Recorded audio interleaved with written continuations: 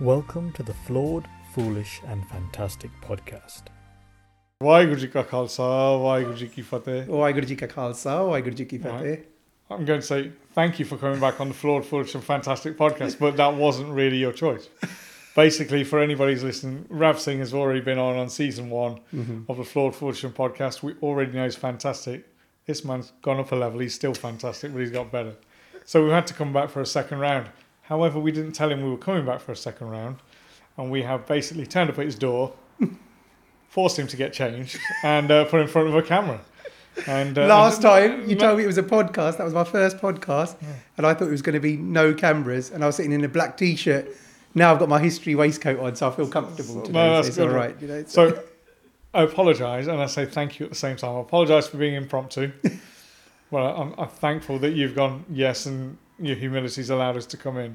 No, make the most of your trip to Romford. So no, definitely look for a cheese place to go to. We'll see. But no, just want to say thank you very much. Thank you for being our fantastic again. Flawed and Foolish, you're here representing and learning from you. And I really want to initially, obviously, just say thank you for having us back. But this is a catch up on developments since last time. We saw you in January. Since then, we've seen some wonderful holiday posts around Europe. But I know that you went holidaying around Europe. I know that you were going around Europe. You were researching, looking after research and finding new things with regards to the little history of Sikhs, which, to be honest, is no longer a little history anymore. We're into medium history now. In the way that you're going, you're finding so much stuff which is relevant, and I'm quite excited to find out more. So I'm going to pass the mic over to you, Rav, and tell us, since last time we've seen you, what have you found? What are your developments, and what can we look forward to seeing? This is going to go out This will probably go out in January, isn't it? So you'll probably release stuff on the internet before us, but by that time, I'd like this. No, January's the right time for what's happening. So really, I think we spoke at the end of January this year. Yep. And I think we were coming out of COVID from my tours at that stage. Yes. Because for 2 years I'd been quite quiet in terms of physical tours on coaches or in Europe. And really with the Brexit situation and the COVID situation, it was time to emerge, 2022. And this year we've been really busy. We've had a very busy season. But yes, I have been going back to Europe and picking out some research out in Europe. Yeah. We've been working away. So I think... Before I hit Europe... Yeah, go on. Have you found anything new in the UK? Yeah, so in the UK, it's interesting. We've done our Oxford tours last year, and the Oxford information just keeps building for me. Okay. We've been working with Stephen Barker and Dr. Priya Athwal. Yeah. And that was really about trying to have a partnership with Oxford. So Priya works as a history faculty fellow for Oxford Histories. So they're interested in history around Oxford. I had started doing mapping Oxford. And then with Stephen, with his book about Hardeep Singh Malik, we were able to actually hone in on further locations. So my tour would have been Dr. Manmohan Singh, Hardeep Singh Malik, the Dalip Singh sisters, and just kind of little histories around Oxford. Yeah. But what happens is when you partner up with an author, you combine the little histories with the in-depth histories, and suddenly the tour becomes even more deeper and enriching than I could ever have made it. Really? So having Stephen and Priya join our inaugural tour, and then we did another one earlier this year, really gives me that's where I think it's going to go now, where I can partner up with people, give them the opportunity to meet their audience, and I can bring people who are genuinely interested and have the questions, And we've done that with Amarpal this year, with the East India Company tours, and the Battle of Jallianwala tours. That was the one. You were that one. So that I like with Amarpal. I've done with Irfan Malik at the British Museum, because he's been presenting some partition stories there and his stories.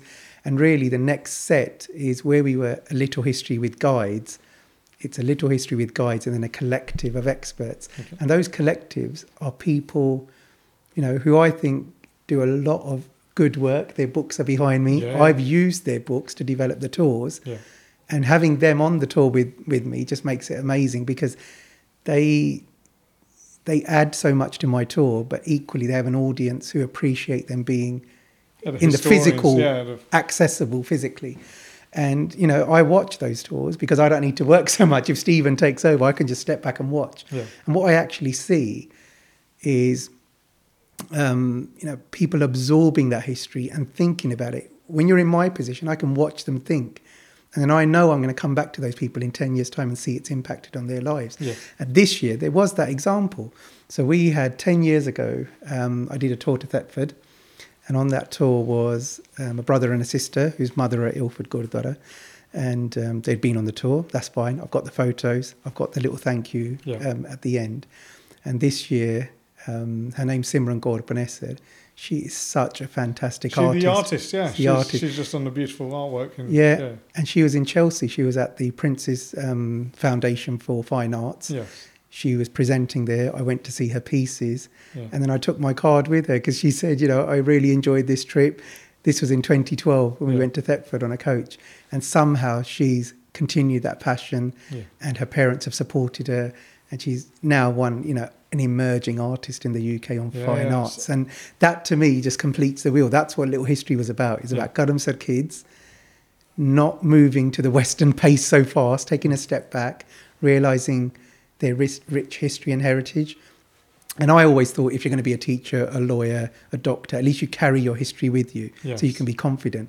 But when she can take it to that level, I'm not saying it was because of Little History, but I'm saying, but that's the model. It was supposed to not be for elders at the end of their retirement years. Yeah, it's for the youngsters to give them something a bit of their own history to aspire to share with others again, isn't it? That's it. And this year I went to see her exhibition, just quietly went on my own, just looked around, and you feel kind of proud that, she's there.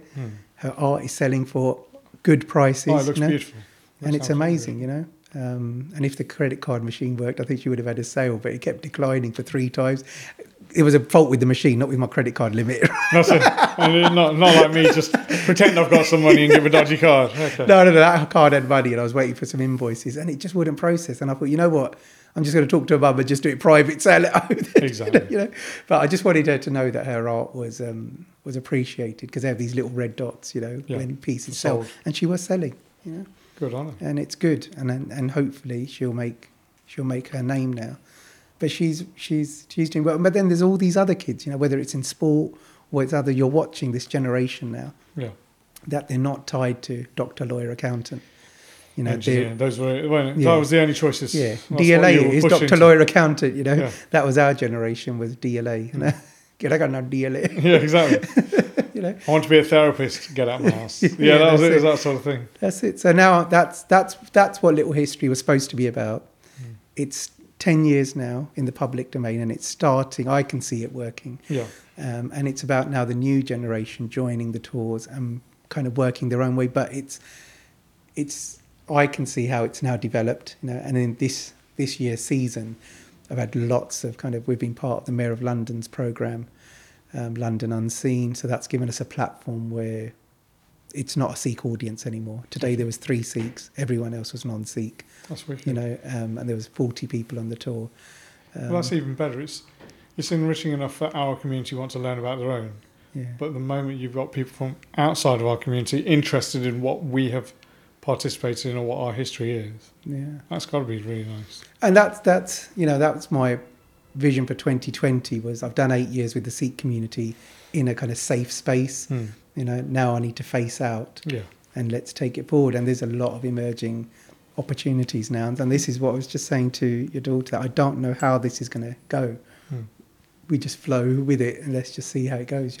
I'm sure I'll get pulled up by someone if I make a wrong turn somewhere. No, but that's until how then, things are, isn't it? You just carry on and going until then and develop and hone your techniques better, and that's what you're doing, isn't it? That's it. So you've found some extra things in Oxford, raced with the academics that are there, and obviously they've enriched your tour. Yeah. Well, items in London, I'm always finding. Oh, that's what I was about to say. How many more items have you found in London? So one of the ones which you came on the tour, and I've been this huge memorial in Tower Hill. It's opposite, and that was our meeting point. And we were late for that. You were late for that. Yeah, but I'm fleeting. We were late. So I do this I've been focusing on my East End Sikh history tours. Yeah. So what had happened is this Tower Hill Memorial, it's iconic. It's big, it's huge, but we're not seafarers, I thought. So, there's not really nothing Sikh here. Until I met a Bengali gentleman, right? So I met him in Aldgate and he said to me, what do you do? How does it work? He has a library in Brick Lane. So I just go and wander in, see if I can find any books and sit down. It's like a reading club. So he says, what did you... And I have my card with me, so I just show him the maps and my card. And he says, you do histories in London? I said, yeah, try to find new things. He goes, have you been to the Tower Hill Memorial? I said, not really. It's a Merchant Navy memorial. I didn't really think there'd be any links. Yeah. He said, no, have a visit. I'm sure you'll find a Singh name there, right? Because it's all full of Uddins and Salahs and people from Calcutta in the Merchant Navy who during World War II had passed away. So then basically now, while we're waiting for people, we say, go and find the Singh names, right? So there's K Singh, HMS Kohinoor, HMS Satluj. Ships were named after the rivers. Some Sikhs had made their way to Calcutta as seamen. In the Second World War, in the Merchant Navy, they were doing the supplies. And because they died at sea, they're memorialised in London. So I still haven't finished that research because I just take the photographs and now I need to find who was it, so what happened, for the provenance. Exactly. But it's the fact that you found something. You got something. And the ships there. were named after the rivers in Punjab. We found plenty of those.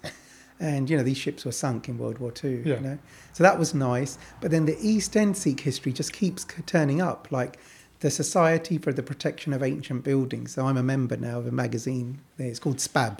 Okay. Ancient buildings are 600 years old. And there's a society to protect them. Yeah. So if you're an architect, you'll join that because that's where you want to really work at that level. Yeah. It's very, very detailed and very, very precise. But the founding member of that was Frederick the Leap Singh.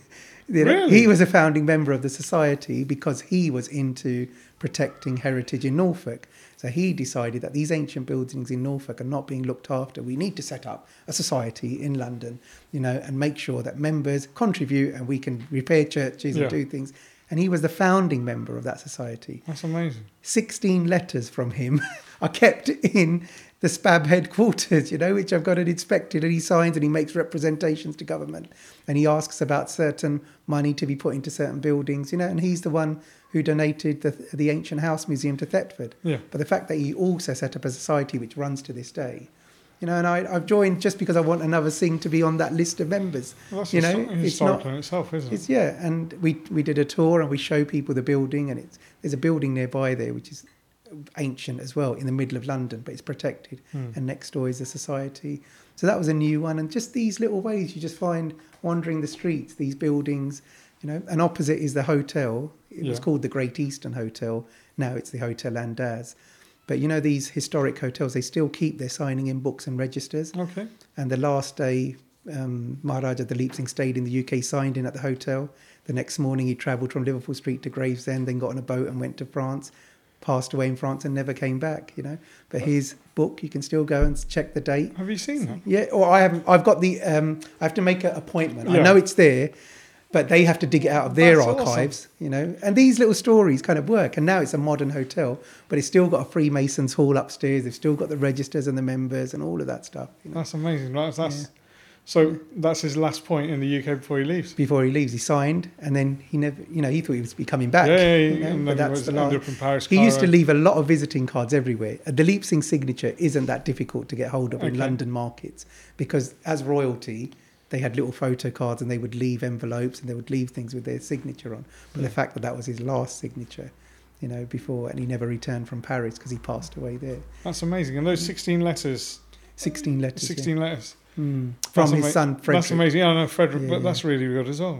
But he was making representations and he was trying to tell government. He was that's like, fine. like his sister was doing for women's rights, he was doing for protection of buildings. So I think if any young Sikh wants to be an architect, why do you always have to look at Norman Foster? Why can't you just look at Frederick's work and say what was his passion? And if you make your name, then it'd be nice for you to bring that forward. And that's what I've been doing with the RAF this year. There's been a couple of officers there. Okay. I've seen them on the Sikh Military History Forum and they've presented on Sikhs in the RAF. That's fine. You get your negative comments, your positive comments, etc. But to me, the fact that two young Sikhs stood up and to the whole of the RAF tried to tell their stories and their history and their research as a project and present it out, I thought was fantastic. Yeah. 3 or 4 months later, he reaches out to me. And now we've just finished a D&I, Diversity and Inclusion, Sikh History Tour of the RAF, developed with standing orders by the RAF. So you can pick that as a training from their options. Yeah. Contact us. All the orders are ready, what they call admin orders. Yeah. They're already, you just buy it off the shelf and it's all pre-approved now. And a young Singh did that. all of it, you know. And I was just so proud of him that he didn't just say, "Oh, let's just do one tour. By the way, I've got my photo done, and you know, put it on Facebook and done." He's actually left a legacy, and now I've got the second unit now asking for a date, then the third unit, because it's easy. It's all the work's already been done for you, you know. And that's that. I didn't know that was going to happen, but in 2020, that's what seems to be happening now. We're getting embedded into the mainstream through training, through universities, and the next bit through tourist offices in abroad now. You know? Well, no, that's really good. Well, I'm really shocked about that last signature of Maharaj Dalip Singh as well. That's in London, Great Eastern Hotel, Liverpool Street. You know, who would have even thought that? Now it's King's Cross to, where is it, in Ebbsfleet, and then straight to Paris. Yeah. But he went Liverpool Street to Gravesend, got on a ship and went that way. That's mad. You know. So those are new things you've found since January in the UK, let alone. The other interesting thing, we've been working on it since last year, is we're going to do the Chelsea History Festival again. This will be our third festival. Yeah. And for the first time now, we've got access to the Queen's Lawn, where we can get up close and personal to Maharaja Ranjit Singh's cannon in Chelsea. For years, I just knew it was locked away, and you would just point to a cannon. Well, no. That's the one, you know. I've got the photos. I was next to it. I was just like, right, because it's got the inscriptions on the side as well. That's it. We took a photo trying to decipher them with Google Lens, and I couldn't do it. But now I have people who can read that, so they've deciphered it. I've had 2 recordings now. Oh, really? Yeah, there's Chanchal uncle. He deciphered it because he could read Urdu and Punjabi and Hindi, and we had a young Singh who was from India who could decipher it, and they both said the same thing. They both said what the V&A said, which I knew in my back pocket. So it says there's a ruler's name on it, but it's I've forgotten the name of the ruler, but it's not Ranjit Singh, but it's a ruler. But it's dated 1790. So it's from the Missile period, and what they then say, it's one of Maharaja Ranjit Singh's early guns. Okay. And it's not one of his European guns with the French came in and started making modern ones. This is one of his original 30 to 40 cannons he had in the original armies before he started to expand. No way. So what had happened is we have one of those at Chelsea and not 2.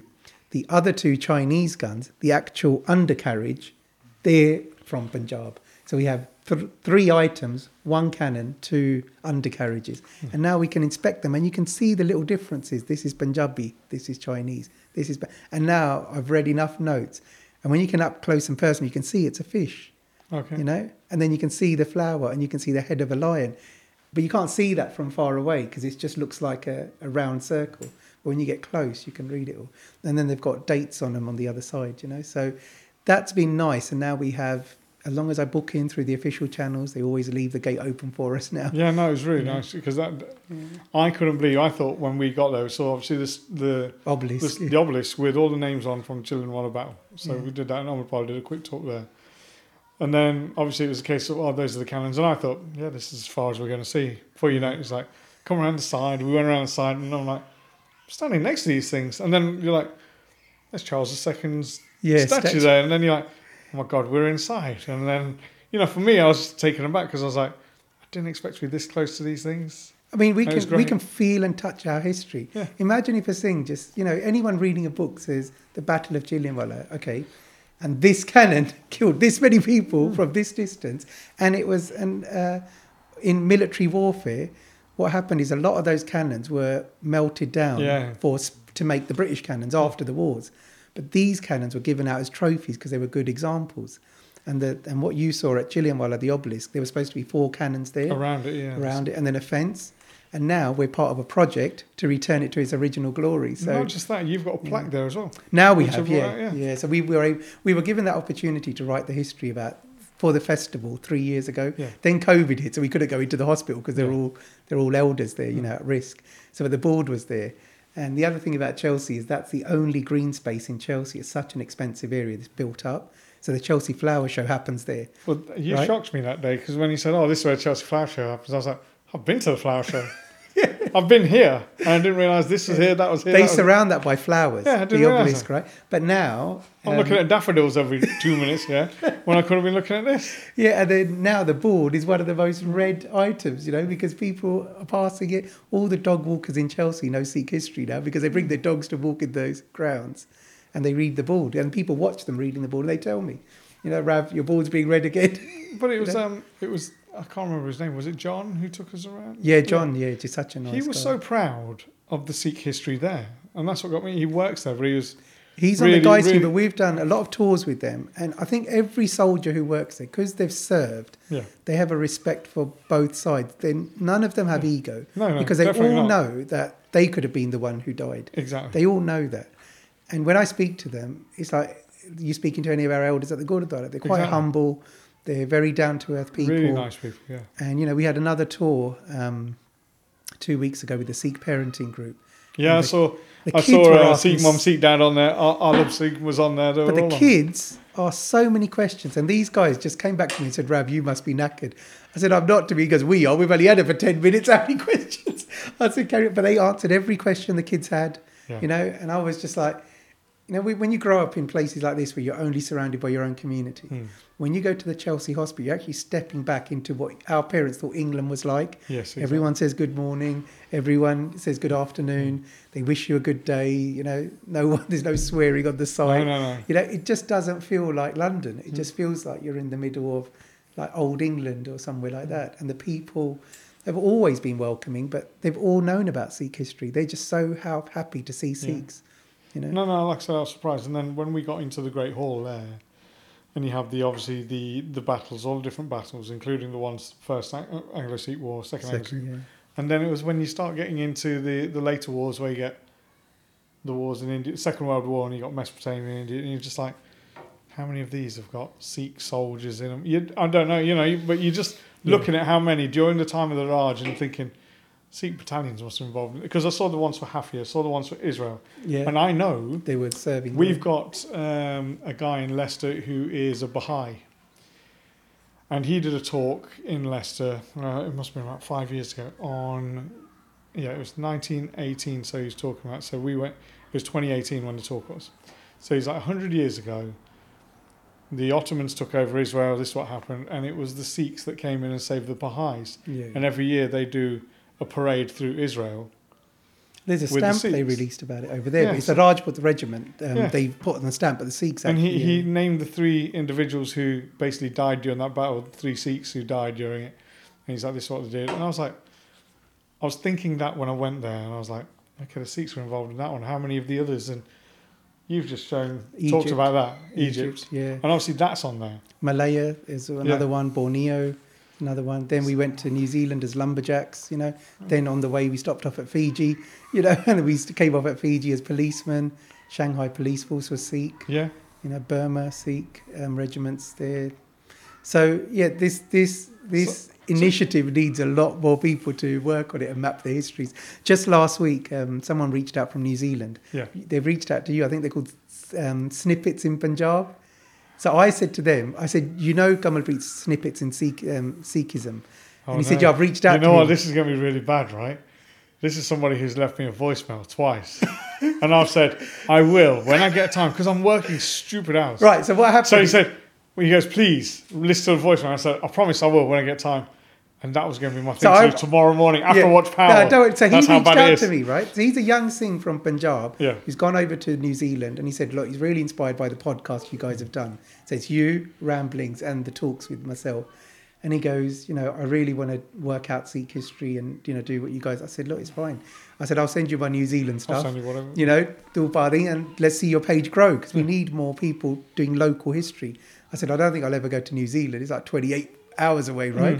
But do it. And I think he's one of those people, with a visa from India, gone out to New Zealand, but then learnt more about Sikh in New Zealand than he had in India. Yeah. So he's like, Dalip Singh, Ajit Singh, all this stuff. He's excited, And so he said to me, I've been inspired to set up Sikh Snippets in Punjab. And I said to him, Ramblings, they will talk to you. And he said, I've sent them a message. No. Like I said, I'll tell you, I have got it. I've got one from Balaraj Singh Riyad, and he's in New Zealand, and he sent me something. He's like, please just listen. And I was like, yeah, well, I promise. But so for the New Zealand people, our community went out there on HMS Caledonia in 1908 with a stopover at Fiji to refuel the ships. Yeah. Because we were citizens of the British Empire, we could go anywhere. So they looked out at Fiji and they said, this reminds us of Punjab. We'll just stay here. We don't want to carry on. So they became farmers in Punjab, in Fiji. Then the ship carried on to New Zealand and Auckland, Christchurch. We became lumberjacks. This is going to sound really stupid, right? And probably the most arrogant. It's not an arrogant thing. You know when you say the most ignorant thing. So Sikhs went to Fiji. Yeah. You know Vijay Singh, who was a golfer. Yeah. Does he come from like a Sikh descendant? I don't think so, because there's so many Vijay Singh stamps, and I tried to research right, this. that's fine. I think Singh. That wasn't too bad a question. Yeah, that's all right. Yeah, yeah. I didn't sound completely like an idiot. No, so what happens? It's a Sanskrit issue again. You know? So because I think the Singh, so that would have come from that aspect. But we as a community were given the freedom to settle in Fiji. By the 1950s, we had 5 gurdwaras and 5 Khalsa schools, because the only way we could propagate or keep our Sikhi was to keep our education going. Yeah. So they very early, the Khalsa schools in Fiji were like Punjabi schools in the mainstream. And the families were farming communities. So you had the gurdwaras in Suva, next to them you had a school. What's happened now is in the 3rd, 4th, 5th generation go to America, Australia, New Zealand for further education, don't want to do farming. So the schools are actually now Fijian schools. Okay. So if you ever met a Fijian, you could just ask him, what school did you go to? And I bet you, it wouldn't surprise me if they said, I went to a Khalsa school in Fiji, because they're mainstream schools now. And there's 5 of them on an island that's quite small, because the Gurdwaras built the schools in the 50s, and then their own community has declined because we've emigrated. Yeah. But it's been mainstream. No, I just think that's fascinating. There's a banknote there, 100 years of the people of Fiji. And it's the only banknote I've seen with a full Dara Sikh on it. Yes, I remember you showing us, because there's a couple of images of individuals on there. Yeah. Yeah, you got to sing with a Dara and the start on there. Yeah, so a plug for snippets in Punjab. Let's see if you get some people followers. But it's but that's what's beginning to happen. Yeah. But that's what's beginning to happen now, is that people, I think, because of the platform that Ramblings and you guys and everyone has kind of provided, it's reaching audiences outside of the Ilford kind of Southall postcodes, which, because at Rumta it was Southall. It's not that, right? People who probably live nearby, it's like when I go to Amritsar, right? People do not see the value of. I was walking around and I was like, oh my God, here we are at my bazaar. Here we are, found this in this gully. And people are looking at me and think, what are you doing? Taking photos of. Yeah. I'm just like this. They don't realise the value of it. But those who are distant, so it's like you said, you'll probably get more people coming on your tours who are from way out of London. They make a big effort, and I then feel guilty, because you've got the train costs, you've got the parking costs. No, because it's like Gurbani says, "Jinko lagi pyasa mein sekha." It's those people who get that desire and thirst. Yeah. They want to know those things, while other people go, "It's around the corner." People who live outside the Darbar Sahib, I was like, how often do you go to the Darbar Sahib? Oh, I go every day. Yeah. And then you talk to others, how often do you go to the Darbar Sahib? I ain't been for a couple of months. You're like, you live across the road. Yeah. But it's the desire and that sort of thing. And I think I've always thought, for what we do and the space we work in, it's not mainstream, right? We know that. First, you got to walk. 2, we don't give you free food or langar, so it's not a nagar kirtan, right? Because people have a misconception. Going on a walking tour, how many samosas are we going to have on the way there? I was like, mate, it's not a samosa, and tour. And then we don't offer parking. That's a big problem for the Sikh community. There's people here don't use trains, don't go on trains. They just used to their Mercedes Benz, and that's it. Man. But you'll do weekend tours, right? If anybody wants to go, you park at Hounslow Station. It's free on a Saturday. But people who want to make the effort do it. Yeah. The others just say to me, like that. And then the third thing, it's history. But what I'm telling people, it's not history. I'm actually just giving you a mirror. Yeah. This is your story. The Leap Singh story is your story. Yeah. For every kid who goes to a school here and being the only Guttiwala in the class, he was the only one in the UK. Yeah. So his story is your story.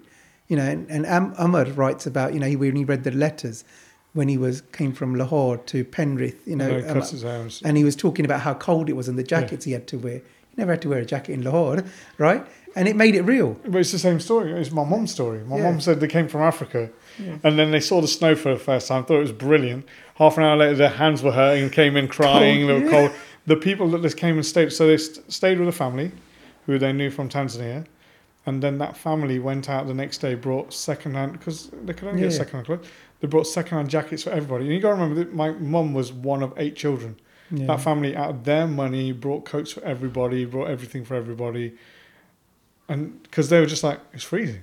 We've come from playing with animals. It's nice outside to going, when's the sun going to come? And then you don't realise that, so although we do history tours now, every artefact we present, I think, for those who are listening, is telling you about you. Yeah. It's telling you about your history, your heritage, the blood that's going through your veins.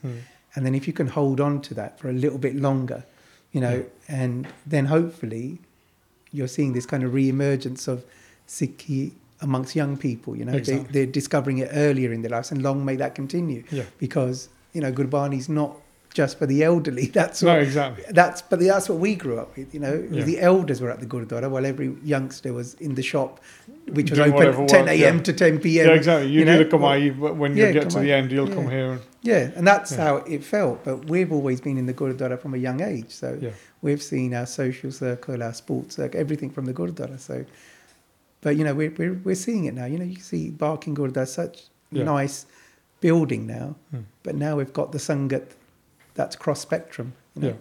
So, and then the history tours just kind of explain to young children and young kids that there's so much in the UK, you know, that you'd be surprised, you know, that whatever professional angle you want to take, I think the journalists seek, you know, military seek, doctors seek, there's no lack of icons that you can look up and tell their story and say, I'm following in their footsteps. Yeah. You know, so Oh, that's great. Are we going to hit Europe? let's Are you hit happy Europe. Let's Right. hit Europe. I saw some lovely pictures. Well, I They look agree. like you were having the best time of your life on holiday. I went on my own. No, but, well, That's you what I probably was- were having the best time. But I saw your pictures, and it's like 1 minute you're here, then you're here, then you're here, and I was just like, and obviously I knew you were going to go find locations of places from what you'd read and things like that. Yeah. So what have you found? What have you been up to? So next year we're going to hit our VIP section again. Yeah, When we go to France, we go to North France. We do the World War I battlefields. We do that tour. I've done that tour, I think, 6 to 8 times now. Myself, small groups and big coaches. I'm like, for me, it's a somber tour, you know, Of course, because it's not luxury. It's fields, it's battlefields, all that kind of stuff. So you go there with, you know, 100 years ago, and you come back thinking, why aren't we taught this in schools? Why are we always taught the Tommy War? Yeah, of and we course. know the reason for that. And then we have kind of the Paris tours. The Paris tours are more the Leap Singh passed away here, although the hotel's kind of negotiable. It's near enough that area. And then you've got Amrita Shergill stories. I've mapped where she learnt her art, where she won her prizes, the drawing she did of the seedy underworld in Paris before she went back. So that's a nice weave I tour. don't even know who that is. Do you? So Amrita Please, Shergill. yeah, sorry. Let's go through this. So she is one of India's most celebrated artists. Her art, her use of colour, actually created a genre in the 1930s. The interesting thing, and this whole story, this is where I think, you know, here's a script for a film for anyone. So you have the Leap Singh. Yeah. He has daughters Sophia, Catherine, and Bamba. Yeah. Catherine, Bamba, and Yeah, Sophia. Sophia, yeah. Yeah. They're going to go to Lahore in 1908, but they're princesses. Yeah. You know, they want to try and do their own thing, but they need someone to go with them who can help them dress, who can help them, you know, carry the umbrella. They need a maid. So they put a newspaper advert out, and someone from Hungary responds from the Times newspaper, Marie Antoine Gottesman. Okay. She responds and she says, I will go to Lahore with you and I will be your maid. This is the unknown bit of the story. So they end up in Lahore. In Lahore, Marie sees Rav Singh. Rav Singh and Marie decide that the marriage is on the cards, Yeah. and they get married and they move to Budapest. Okay. In Budapest in the late 1920s, are born 2 girls.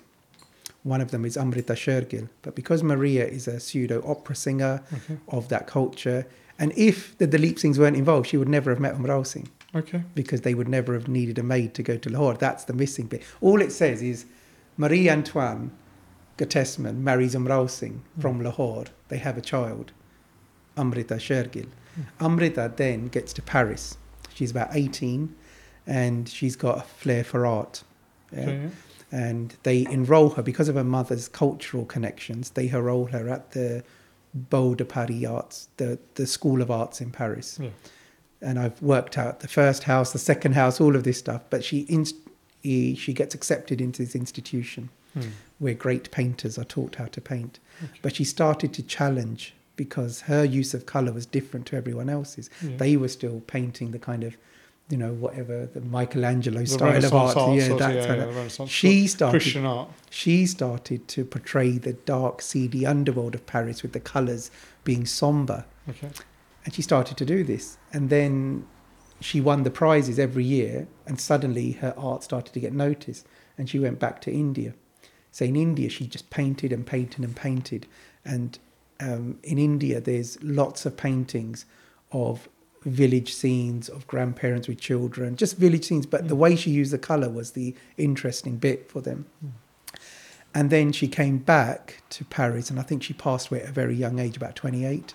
She passed away in a hotel room, you know. So she never got married, but she had painted so much that today they are objects of national importance that cannot be taken out of India. Okay. There's a stamp from Mozambique I've got on her, a stamp from Russia I've got on her for her art. And it's really interesting, Amrita Shergill, you know. And the story, so we tell her story, and then we go into some museums and see some Punjab relics in the Asian art museums, they call them. So a Paris tour is kind of nice, it works, but then you can go to the Palace of Versailles for a day trip. Okay. So at the Palace of Versailles was where the Maharaja Kapurthala had a pseudo embassy in that area.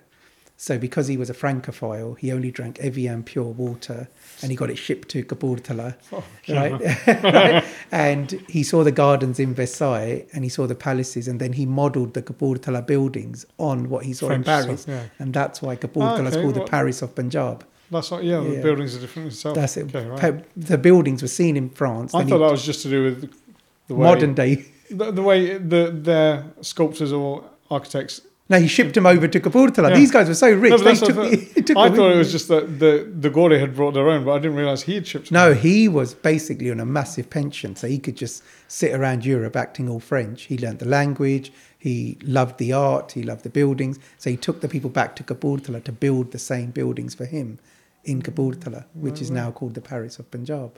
So that's our Paris tour, these stories.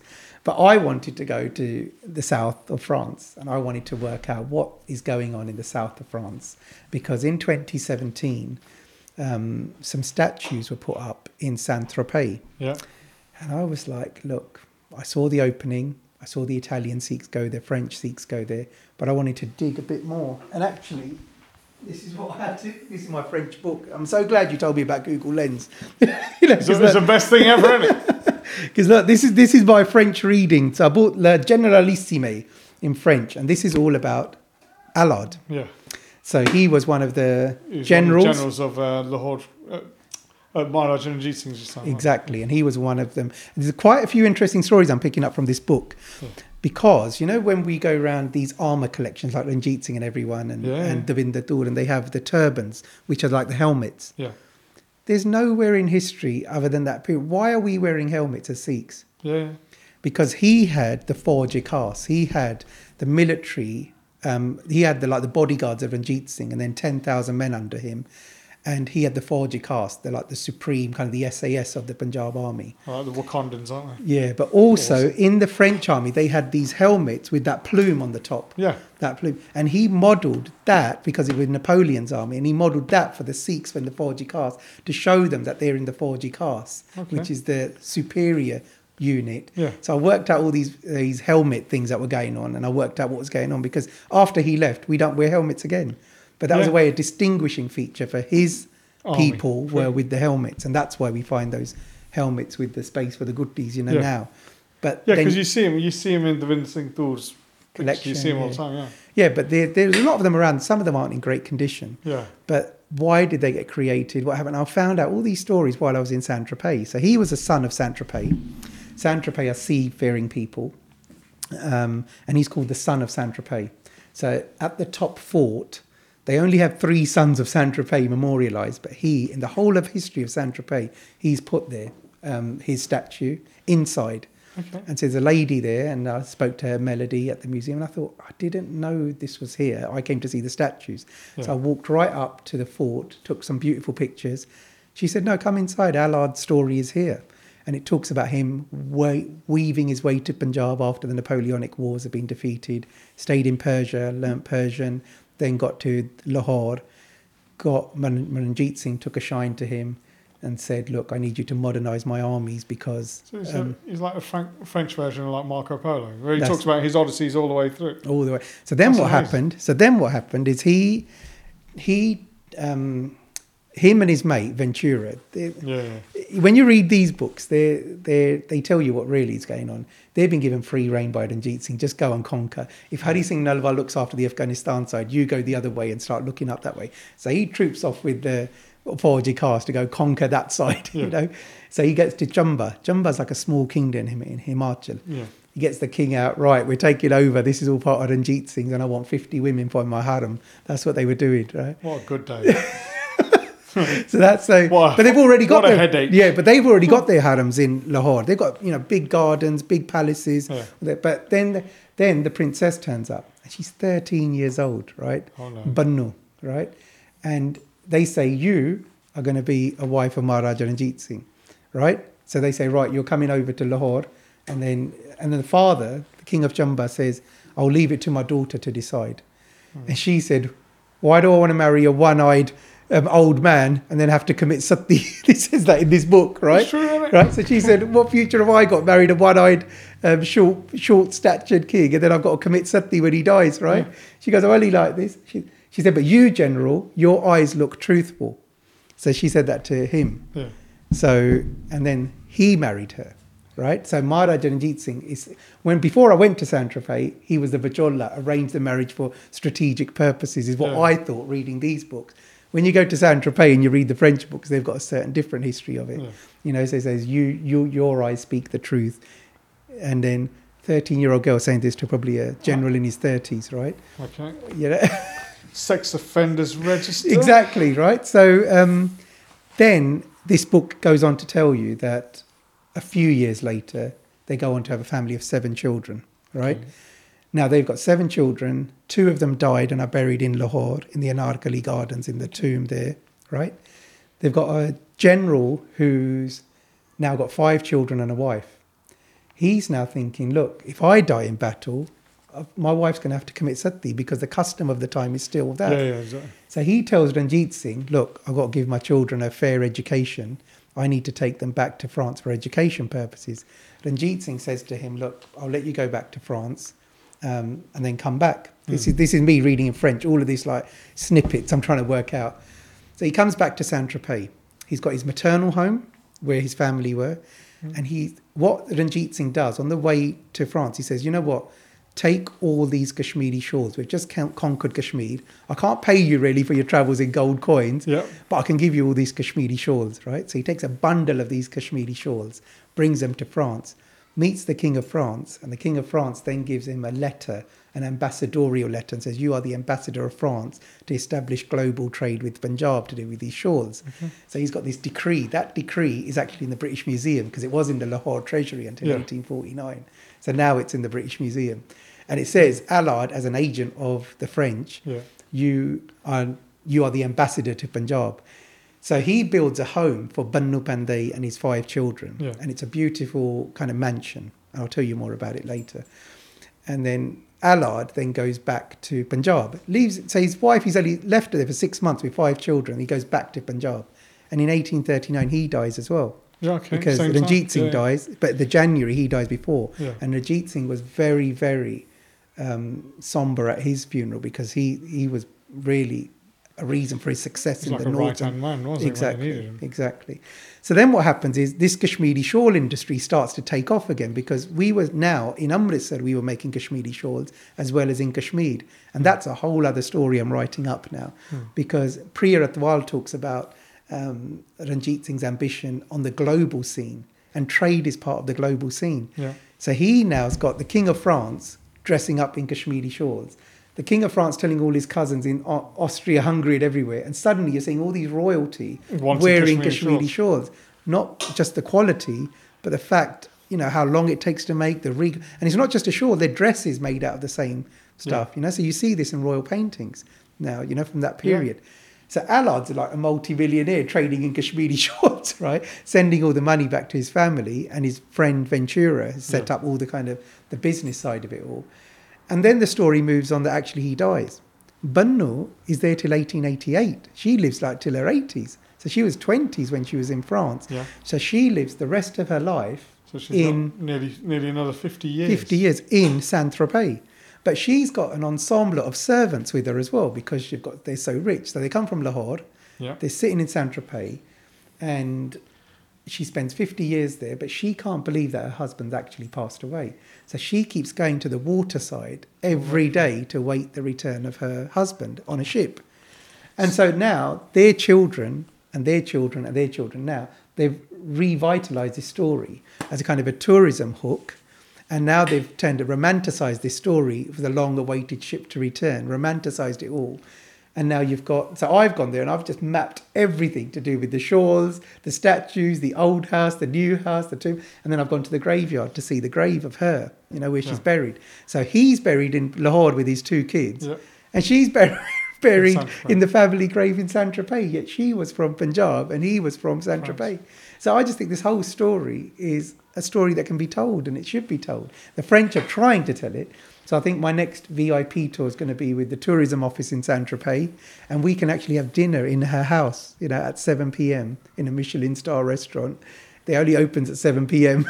Oh, okay. Yeah, and then, we'll just pay whatever it pays. I don't mind, but we're in Saint-Tropez. And her house, because of the Kashmiri shawl style of it.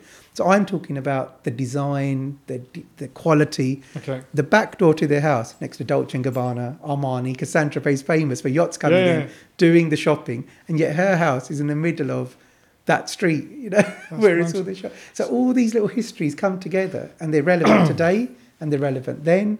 And I think for us, there's a film sitting there. Who wouldn't want a Bollywood film created out of that, or a Punjabi film done properly? I'm glad you're the one that's revitalising this history, because I know I've just seen it through a police lens, right? I've seen sex offender, married 13-year-old girl. You did. Migrant workers not working and getting paid well, and being exploited for shores. You've got a criminal mind. And then on top of that, she needs to be sectioned for mental health because she keeps going to the water every day.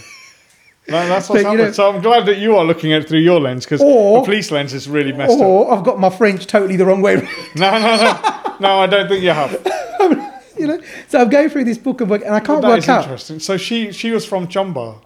She ended up there. Did she still have links to royalty or anything after that? But I'm guessing... But her kingdom got swamped into Ranjit Singh. So her father, once he passed away, she was the next heir. But she was supposed to marry Rinch. So all of this kind of stories. But I think if that's one story... That's a really great story, yeah. Imagine there's 20 more. I think there's so many more. Every woman would have had a story, because Jindan Kaur's story is the same. Yeah. She was the kennel keeper's daughter, or one of the, kennel keepers, and because she was beautiful, she got married to Ranjit Singh and this kind of stuff. Yeah. But her story, is similar. But Chamba, Bannu's... in the UK, we haven't got a statue for a Sikh woman yet, or a Punjabi woman. Yeah. We've got lots of Sikh soldier statues coming up and on the horizon. France have got it. They've memorialised Bannu on a statue in Saint-Tropez. That's amazing. So you have Bannu and you have the general, and then in the middle you've got the Bachola and Ranjit Singh in the middle. And, they did that in 2017, and I've been trying to see how I could connect this. And then Henri, who wrote this book, I was talking about... the authors. Yeah. So he was away when I went, but I met Melody, who was the museum manager. Yeah. So Henri will bring us back, and he's now the tourism minister. So he's engineered this kind of thing in Saint-Tropez to bring the Indian luxury tourism. Which it should do. Yeah, which it should do. Yeah. And every year they do the Cannes Film Festival. Yeah. From Cannes to Saint-Tropez, not even far. You could just get a 1-hour yacht across, That's what I did anyway. We're just saying to these two have been in the car going, I've been on a boat and I'm scared. Been on a boat. So we're talking about your yacht. And we're like, the yachts are different to boats. Boats go up and down, yachts glide. They're fine, Yachts have boats in the back. So if so they'll moor up, and then you have a little boat to go to the shore, because they're so they are luxury. And tell your dad, show you the photo. No, that's amazing. So when we do the VIP Sikh history tour, it's going to be small, but it's going to be where we come back and worry about the credit card. While we're there, we just spend Lalo, Saint-Tropez, to sara kuch asli maal Lalo. Exactly. Helicopter kar lange, yacht kar lange, sara kuch karo. Exactly, man, that's amazing. But you know what I did for this tour? I did the yachts, but I also did the €1 bus to get to places. We can't just stick to taxis, man. I was busting it everywhere. No, that's good. And that was Saint-Tropez, so that's good. But Monaco is amazing. So Monaco, the actual casino in Monaco, where you have to have a suit and a tie to go in. Of course, It's too hot, so I didn't bother going in. But when I came back, my Singh friend told me, "Did you see the Maharajas there?" I said, "I went to the graves. I didn't go to the casino." You know, you think you're going to do all this stuff, but I was like, one, gambling, and then I'm just going to spend the whole day there. And then, yeah, exactly. I'd be like, yeah, no. Dad, Send me. It's like that scene from Coming to America. Can you send me $300,000? So I would have got taken into it. I would have been dressed smart and I would have been sat at the table for ages. Yeah. But in the hallways of the casino at Monte Carlo are the Maharajas of India, because they were on such fat pensions that they just lived it up large in Monte Carlo.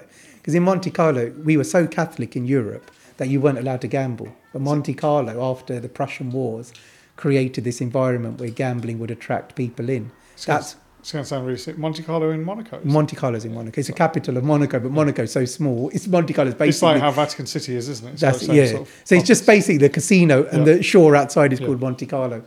And that's why they say you gamble away in Monte Carlo. So in there are the Maharajas of Patiala, of Kapurthala. All that they sort all of thing. came over and they all gambled away. And because of their stature and their moustache and their beard and their stars, their pictures are on the wall in Monte Carlo Casino, because they are great royalty who probably funded half of the casino during one night or something.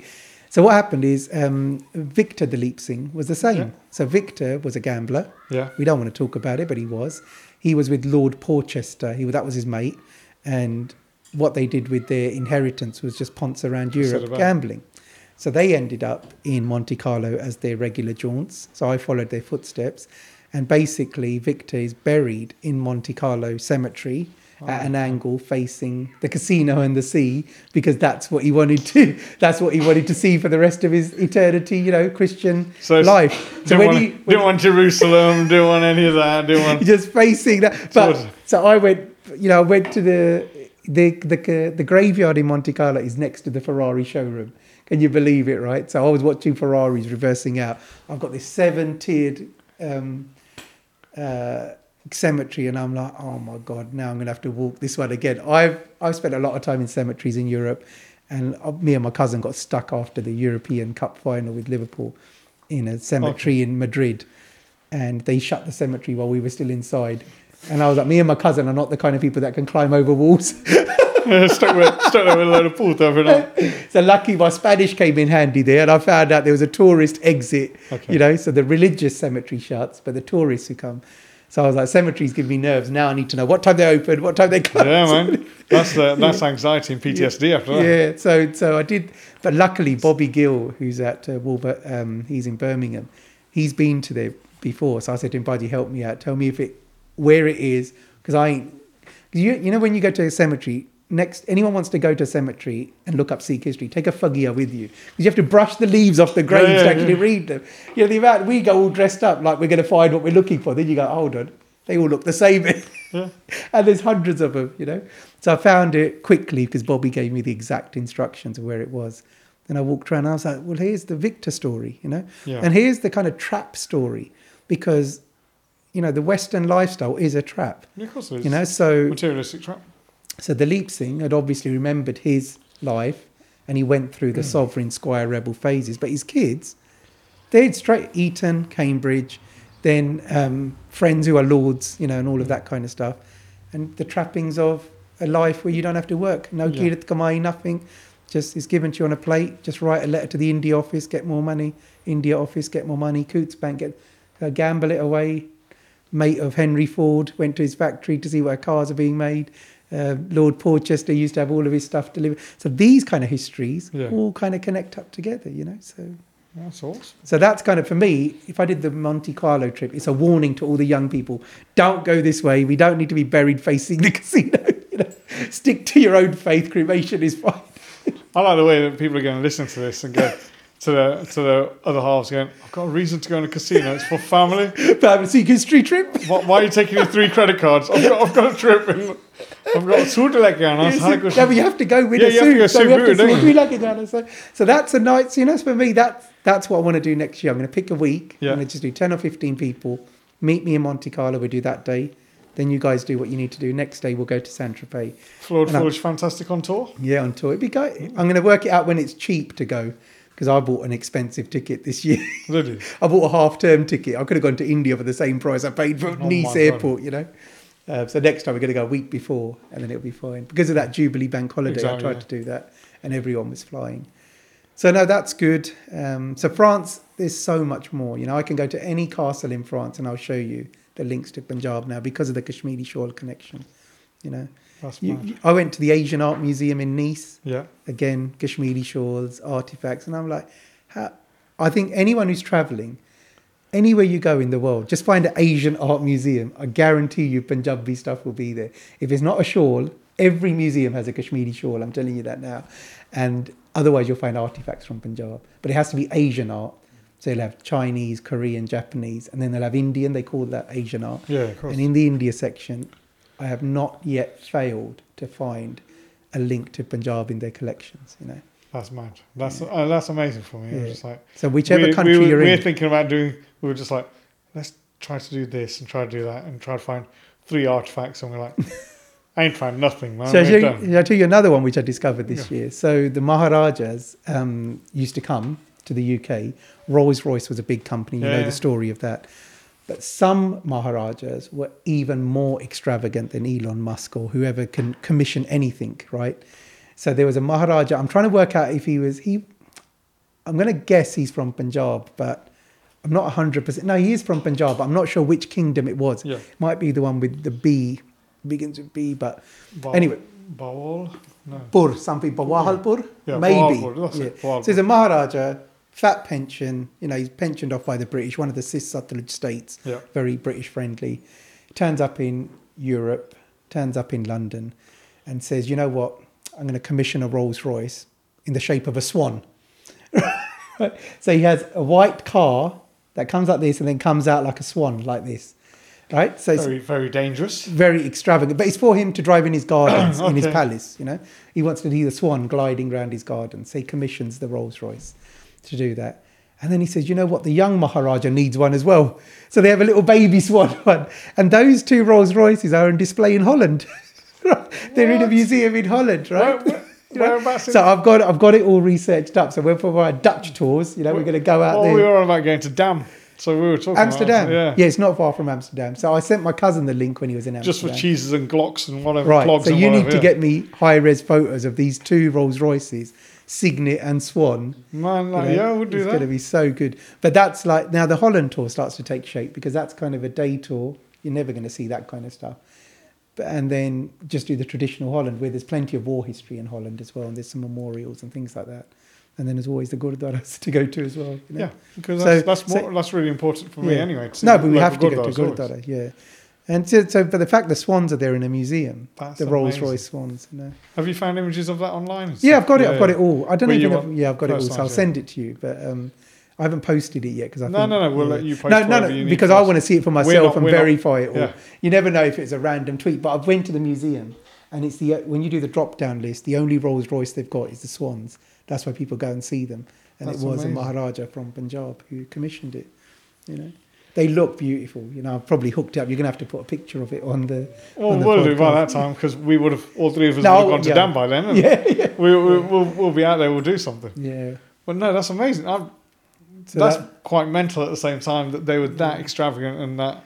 They were, you know, whatever we think Elon Musk or at the Amazon Jeff Bezos, whatever, if we can go back and do the inflation factor, these guys were nothing compared to the Maharajas in India.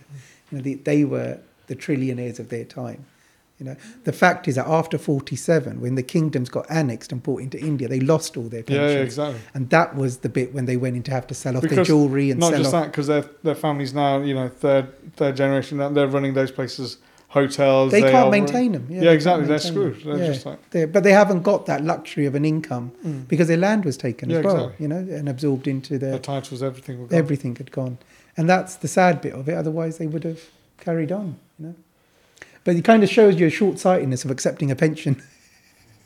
You know, why don't you just keep your kingdom? Yeah, man, definitely. Pensions are not transferable. And this is why the Dalip Singh children got into trouble as well, because Dalip Singh had fat pension. Yeah, and then really good. And then 6 children plus another 2 It's not going to go very far. And they didn't have pensions. God, he sounds like Boris Johnson, doesn't he? Yeah. 6 children. And plus another 2. Yeah, exactly. That's what I mean. But then the pension, what the UK government tried to do was to give them some sort of standard of living, try to give them lordships. So you can get your £300 a day by checking in, you know. Is that what it was? No. Nowadays it's £300 a day. Oh my God. It's gone up to about £350. But in the old days, whatever it was would have meant you could carry on your London life by just going into a couple of debates and then going out in the evening. That's what lords get nowadays, £350. How do I become a lord? You only have to go in for 1 minute. You could be Lord Singh of Leicester, easy. You know, just get someone to sponsor you. You know. Hold on. Yeah, write it down, King. Become lord. Yeah. What you have to do is give a couple of donations to the Conservatives. Fuck that. And then you have to be nominated by David Cameron on his exit. You know, so that's how the lordships work. And then basically they're just... Nowadays, I think it's all... There's no I don't know. There's no prestige associated with being nominated by a Conservative peer. No, it ain't anymore. You know, it just shows you've paid your way to it. Yeah, exactly. You've been involved in some element of corruption to get them. Yeah, and some of it's only 30 grand. I'm like, 30 grand to get a lordship. Because you can look on the donations register how much they donated. You know? That's mad. You know? So Singh, man, So we've been to Holland, we've been to France. So Ahmad was in Portugal, and Justine was in Portugal. So I was sending them about the Portuguese East India Company, saying go and work it out. What have you found stuff there? So Portugal actually had a strong East India Company, the Portuguese one. And it was all commissioned by the palaces. So the East India offices of Portugal, which was called something in Portuguese, something the India House and whatever, is in the palaces. So you would go to Lisbon and walk around the palace, and you would never know that actually that door led to the India office, you know. Okay. And I would just tell people, go and see it. You know, it's nice to go and see. I haven't been to Lisbon myself, Lisboa. Yeah. You know, but that's interesting history. But it's pre-Sikh. Yeah, because it's kind of, they were out of the Sikh picture. Exactly, because Vasco da Gama and that they came time before, didn't they? But even after that, he was still around in the 1600s, but the British kind of pushed them out and just to Goa. And then, But that's interesting. And where have we got to? Hungary brings the Shurgin connections. That's interesting. That's really interesting because I didn't know that until you just mentioned that. I'm like, hang on, that's another film. How many films have we discussed now? About 3 films, I reckon. We've got the Saint-Tropez film, we've got the Budapest film. Just need Gurinder Chadda to listen to this. Yeah, exactly. Bend it like Beckham in Budapest. Yeah. But she made some other films. So I think she's doing stuff on partition and stuff like that, which is nice. And no, but I think the stories are there. We just need the writers to write them up, the books to happen, because all filmmakers do is adopt a book. Yeah. You know, so some of our whiz kids have to write the books, you know. But for that, they need to know, come on the tours and understand the story, you know. Because they are, like you said, they're a story in themselves. That the Allard one, that's really interesting. You know the other story about the Sikh Schindler? No. So Catherine Sophia the Leap Singh from the LGBT community, her teacher. So they used to live in Kent. They had a tutor before they went to Somerville College in Oxford. Okay. The tutor and Catherine were friendly, and she moved in with her tutor in Germany, in a place called Essen. You know, so I don't know where it's near Frankfurt or somewhere like that, but Essen. And then when World War II hit, they basically shipped out Jewish families from Germany to the village of Penn in Buckinghamshire, because they had a massive house there, Sophia, and she called it Hilden House after Hilda, Catherine Hilda. And they kept so many Jewish children there away from the Holocaust. And she, you know, like Peter Bance has done all the work, and she's referred to as a Sikh Schindler because she protected. And they came and they've got a massive house. I went to Hilden House. It's near Beaconsfield Services on the M40, just behind, you know, about 5 miles behind. There's a village of Penn and a huge house in the middle of it. It's all gated and treed up, so you can't see it. But it comes up for sale every few years. So if you're going to be a prospective buyer, you could walk around it. Well, that's what I need to do now. Yeah. You know, so all you see it on Find a child under a floorboard. Or Zoopla. You know, you go on Zoopla, you can see all the pictures. But now the descendants of the actual children in their 80s or whatever, they go back and they hold Sophia and Catherine in such prestige and their children. Is that written about? Yeah, well, Peter's been promoting that story because Peter's puts it up on his Instagram sometimes. Their families come over from Germany. You know, there are lots of books documenting the lives of the Jewish children who came here. Yeah, I'm just like, that'd be really interesting. I mean, when Inquisitive, when he did the painting, he was commissioned to do a painting that's now on display in Thetford. That story's told, that story's told through his art, that where she's working to save the children, bring them. That's amazing. So I just think, when I consciously created a little history of the Sikhs, my vision was not the great history of the Sikhs, because that's the Guru period, the Shaheed period, the Misl period. When we get to 1820 is when I wanted to pick it up for modern day Sikh history. Yeah. And the amount of stories you find that can be so powerful for our children, and they can connect to them. Because we find it difficult to connect to stories in a village in Punjab that we've never been to. Yeah, exactly. So I so connect to the story of Kamalpreet Singh, Kamalpreet in Pakistan. And every partition day I listen to this story of Kamalpreet, Yeah, because they got streets named after him and all sorts. Yeah, exactly. But, the story I hear that Azharuddin Shah tells was how do you divide those in the mental asylums between India and Pakistan? Is he of a Pakistani heritage, or if he's of an Indian heritage, which side of the border they go to? And these people are caught in the middle. For them, they're just saying, this is our home. Yeah. Why, And this whole story is so emotional. And, and then the families, for those who stayed in Pakistan, their families got moved to India, so they had no more visitors after 47. Yeah. When at least they had a weekly visitor when they were... And these stories are powerful, but it's difficult for our kids to connect to them in Punjabi schools because they're based in India. Yeah. That's what I found from teaching Punjabi. It's just like, if you talk about the Guru Nanak period, to them, that's like the Jurassic period, right? It's so long ago. Yeah, exactly. It's like the dinosaurs were around in those days. When I'm trying to say it's modern, it's at 1469, But that timeline concept isn't there. Then you talk about, the Misl period, then you get to the Ranjit Singh period, and then that's still too far away. But these modern day Sikh history stories, where you can go to Saint Tropez and say, I know you're on holiday, but look, here's Ranjit Singh. Yeah. This is talking about the land of the five rivers. This is talking about a global economy. This is talking about trade. This is talking about bunno. This is talking about marriages. These things I hope can connect to them, so it doesn't make them feel like they can't be confident in their Sikhi, because Sikhi has travelled around the world since that time. Well, that's it. The point is that Sikh history did not stop at the annexation of the Sikh kingdom. Yeah. And that, for me, it was a case of that's it, sort of history has stopped. Yeah. And then I remember when I started seeing your page, and I was like, what's this? What's this? What's this? And you're just like, holy crap, we've got loads of stuff here that I've been ignorant to there. And like you said, now you found it across Europe in different parts. Yeah, and I think, even there's all these East India Company files in Stockholm at the moment, that I need to go and find and work up. They've found a whole batch of papers, from the East India Company officers in Stockholm. One of them took them back there. So the Sweden Sikh history starts to pick up now.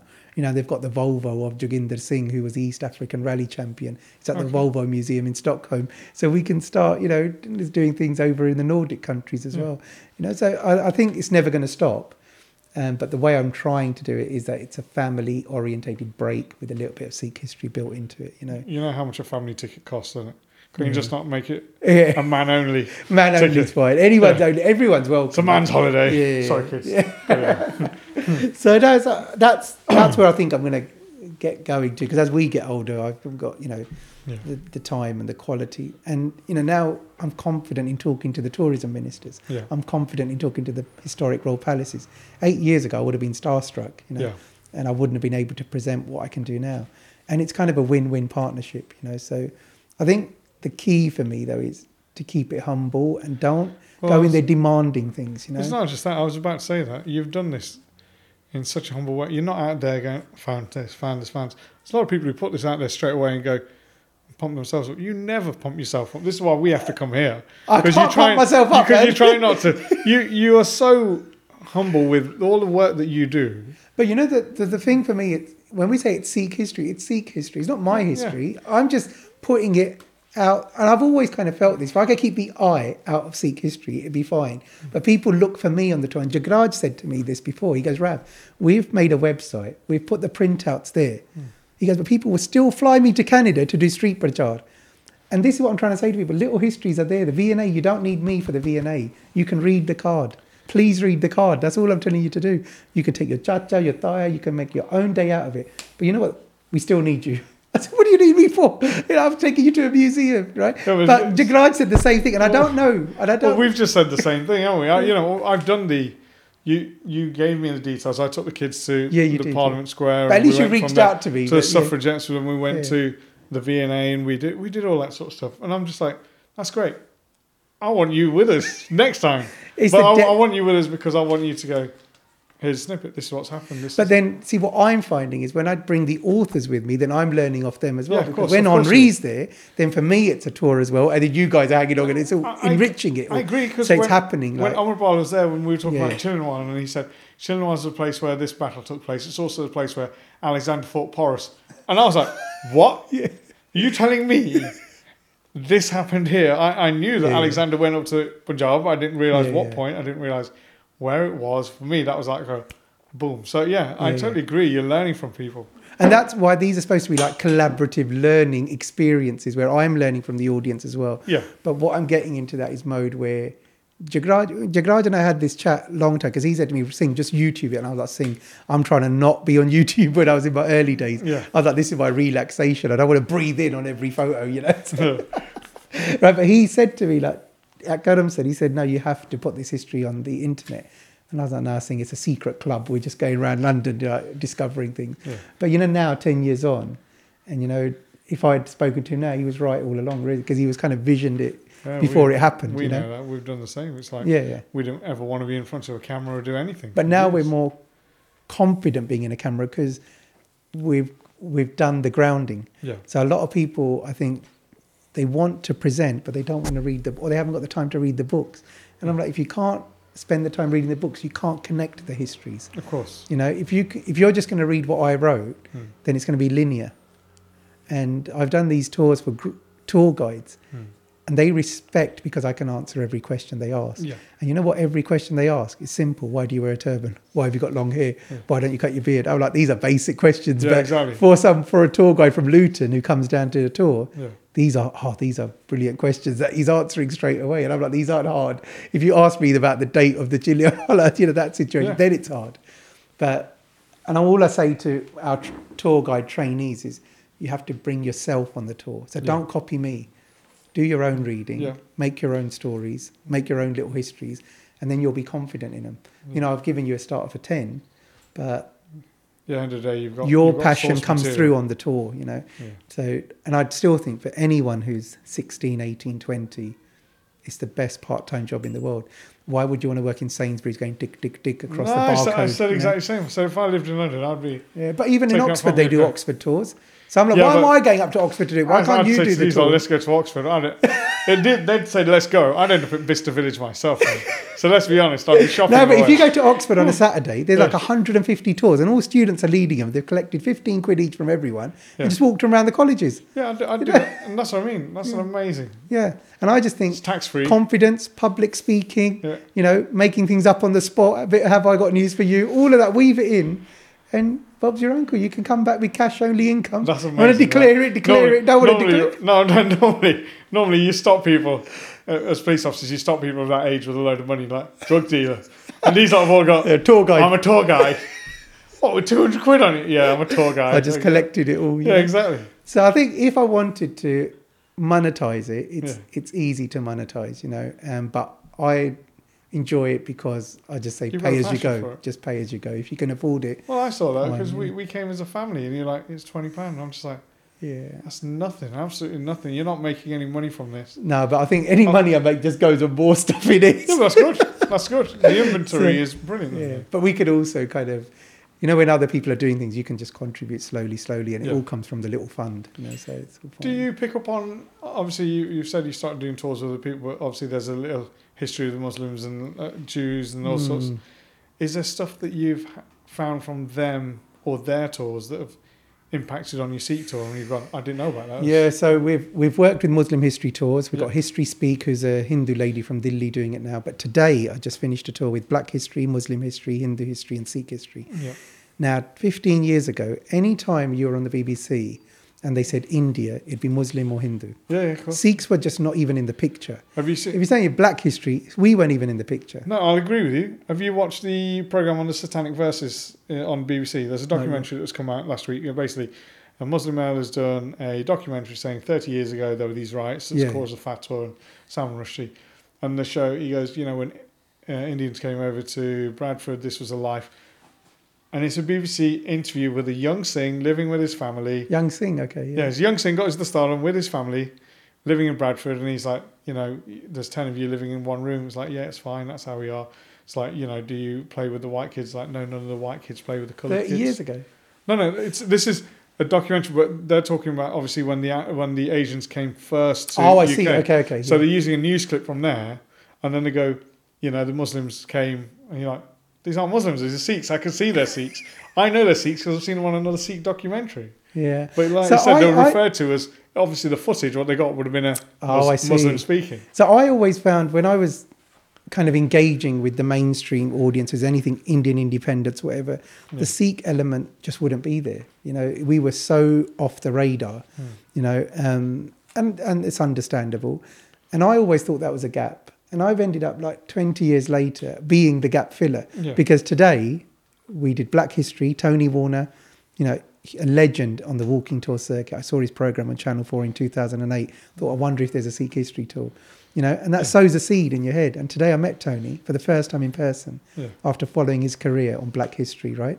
Then Muslim history tours, a friend called Abdul Malik, and then a young lady from Delhi who's come to England, learnt about the British Empire, Manasi, And today we did a relay tour.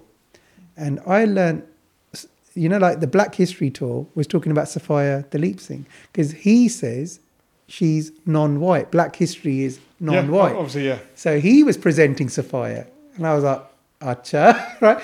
And he was saying Sophia Dalip Singh, and then he handed the baton to me, and then I talked about the generals. Then I went to the Muslim history tours, and they've got a canon, same kind of stories. And then we went to the British Empire. And what I learned out of all of that, it doesn't matter where in the world the British Empire went, the blueprint from the European royal families was the same. They would take your kingdom, they would take a child, they would bring that child to the UK, and it would be, we would foster him, put them in, her or him, put them in a suit or a corset or whatever, dress them as a European, and say what a wonderful, benevolent thing we're doing for the thing. But they've kept the royalty away from their people. Yeah. And then that's a blueprint idea, which the Belgians did, the Italians. It's because they were all one family anyway. You see what I realised today? I was like... The families, because you can see they're all... you saw the German families, the Christian families, the Greek families. Yeah. They're all interlinked. So then this happened, and then, the more... We did 3 hours today, and the more I reflected back on it, I was like, Tony, if we just change the characters, the stories are the same. He's talking about pilots in the RAF that came from the Caribbean. I'm talking about pilots from the RAF that came from India. Yeah. Who were kind of... because we've got that in Gravesend. Same, they got a uniform, so they, they look great, but they've lost their own identity, or they've been repositioned. And I was talking about how the education system was changed from Lahore being very education rich, dumbed down, to being now we burn your books and we'll tell you your history from our perspective. And I was trying to say the one protection we have as Sikhs is our Bani, because that cannot be changed. And whatever psychology or games you want to play around it, and you can manipulate our Rajas, and you can turn our royal kingdoms into offices, and you can pension people off. But to this day, I know that they might have tried, but they can't change Gurbani. Exactly, and that's kind of like our protection shield now. Because whatever the Maoris went through, or whatever the Canadians or the Zulus or the North American Indians, we're not at that stage, because we'll just keep growing again, because Barney will just grow more Sikhs, and Barney will just grow more Sikhs. And, you realise that, because these African stories they were telling, these Caribbean stories, they're all Christian now. So... it's true. They are. They gave you their book and they took everything else, basically, didn't they? Kind of. And I was just walking this tour, and I said, our stories are the same. Our stories are... So this empire that we read nothing about at school, that, I don't know what degree you'd have to do to even try and understand this. I'm learning this through the walking tours and through the evidence on the streets of London, that it's all there, and it's a blueprint, and that blueprint isn't going to change if we're not part of the story. We have to be part of the story to change it. We can't believe what they're telling us in the textbooks. No, because we're getting their perspective and view without looking at what material has been left out of there. And Tony was telling me today, they've changed the textbook. Yeah. You know, they've changed it. And that's what my agenda is going off to. We're meeting with Loughborough University. There's a new history syllabus in 2026. Okay. And we're starting the work now to create the learning resources on partition for 2026 for the new syllabus. University? Now, Loughborough University are education, but they're in London. I was about to say, they're about 10 miles away from us. Huh? Yeah, but what are we doing over here? Yeah, but their professors have a campus in London, and we're part of that engagement now. But we're doing it 4 years ahead of when it becomes part of the national curriculum, when partition becomes part of the national curriculum. So how do we get the Sikh story? How do we get this in? And then the kids in 2026. And Tony's already done that on Black history. So I'm following him because he's kind of like an icon for me, you know. And he always says that you have to put it into the education mainstream. So yes, we can ponce around doing tours and collect 12 quids and do that. But unless I can do it. Everybody else to learn it. Yeah, everyone. And if everyone knows the story of whatever we put in that syllabus, you know, then that's it. And that's one of our little ticks objectives met, you know. Then no kid will say to me, we didn't know, because you did know, because it was part of your homework in year 10. You know, the story of partition, exercise 3B, this was the character, this is the pind, this is the thing. You have to know it, you know. But the resources start now for 2026, you know. And a little history is somehow part of the story, you know, because of these tours we've been doing, you know. No, that's great. And then the school visits start, and then the museums have to change because it has to tie to the syllabus. Yes. We're doing a school trip on partition. Where is it? Where is it at the British Museum? There is a partition story now in the British Museum. Yeah. It's all done, but it's temporary. So what they'll do is in 4 years' time, they'll just bring that story back out again because it's already done. Okay. The archive's there, the storyboards are there. When it becomes part of the curriculum, that I think I'll be around to see it. You know, when then there'll be school visits in June, tying in to your school syllabus. Every London school will go to the British Museum to go and do that as part of their curriculum day, you know. Oh, yeah, that's really good. I didn't even know that.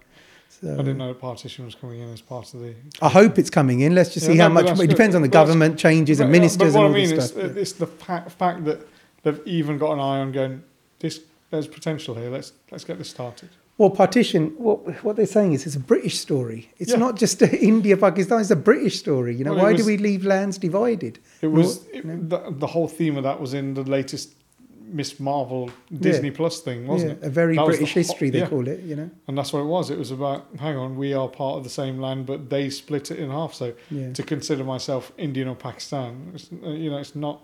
I just watched Ranjit Singh put out a Doctor Who episode on partition. I watched that. You know, my family thought it was very slow, but I was hooked. I was just like, this is amazing. Yeah, I totally understand. That's absolutely right. So what's the future looking? I know you've just talked about some bits, but what else are you going? Yeah, I think I've got other places to go. Or I mean, I'll just carry on doing Ireland's on my list. Wales, I've come back from. I want to do a bit more in Scotland and get more out there. Keep the UK trips going. Isle of Wight. But I said this in the first podcast, is that there is no plan for Little History. It just kind of flows. As people contact me, I generally contact them back.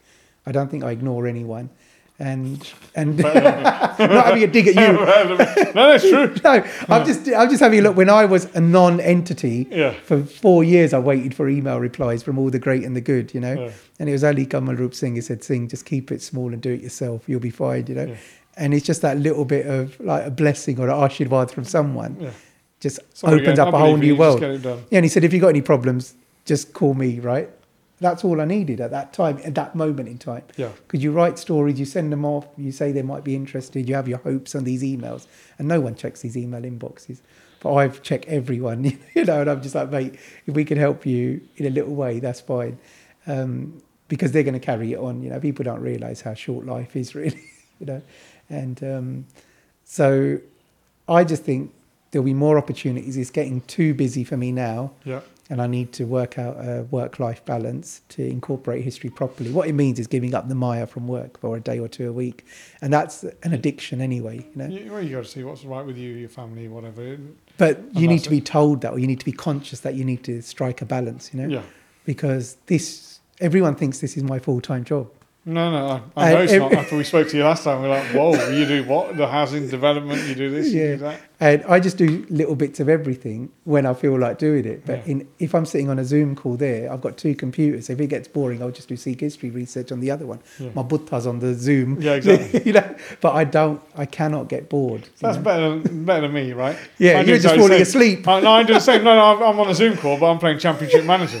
So it's very different. You're actually doing something to educate yourself and try to push forward. Just trying to rework my writing because the amount of papers I have to rework my own writing because they run it through some Google program which tells me where they nicked, I copy, cut, pasted that bit from, Then the professor gets upset with me. No, that's where you use them AI tools. I think they're using the AI tools, not me. All you do is you chuck it in and it rewrites it for you.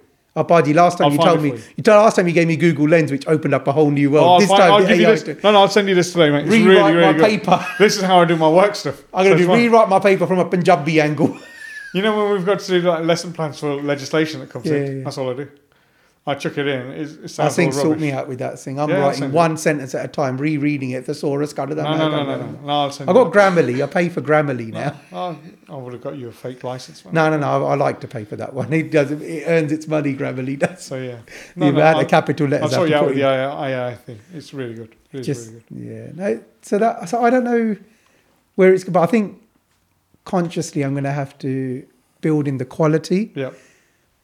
Through my partnerships now. We're building up a collective. And for me, it's interesting that the collective is growing to include non-Sikhs. Yeah. So a little history of the Sikhs when we started was Bhagwala, Bhagwala, Bhagwala, Bhagwala. Yeah. And Benji, Benji, Benji in the middle, right? That was my brand. Like 10 of us, 5 Sikhs. You put these in, you just see. 5 Sikhs, 5 Bhagwale, 5 Sikhs, and we had 10. Yeah. Now in our collective, we've got about 25. But I've got Irfan, Zakira, I've got Clelia from Italy. And these guys are genuinely doing quality work because I've worked with them for years now. So I was like, why can't I put you on my website? Because personally, you're passionate about this stuff. Yeah, exactly. And I've written up the piece. Priya's happy to be on our collective now because I don't know what project she's doing next. Yeah. But I do know she drops me a text every now and again. And, we can talk on the history. I can verify my information through her. Yeah. She'll read it and she'll tell me, And having that little network on WhatsApp. That's good because you've got a peer review system. Peer review system, Peer review system is essential when you're writing things like that because the last thing you want is go, that's... Because we had this issue where, Lancaster Gate, Jindan Kaur, George Richmond painting, it happened. The box of jewels came out. She wore them. George Richmond painted it at the request of Dalip Singh. The only picture we have of a Punjabi queen painting. But where was it taken? Where was it taken? Oh, the house next door to the Logans. Well, where was the house of the Logans? Round the corner to number 1, whatever, Lancaster Gate. Round the corner. But there's no house called Round the Corner, Logan Gate. So then my little network works. We do some America meetings here with a collective in America.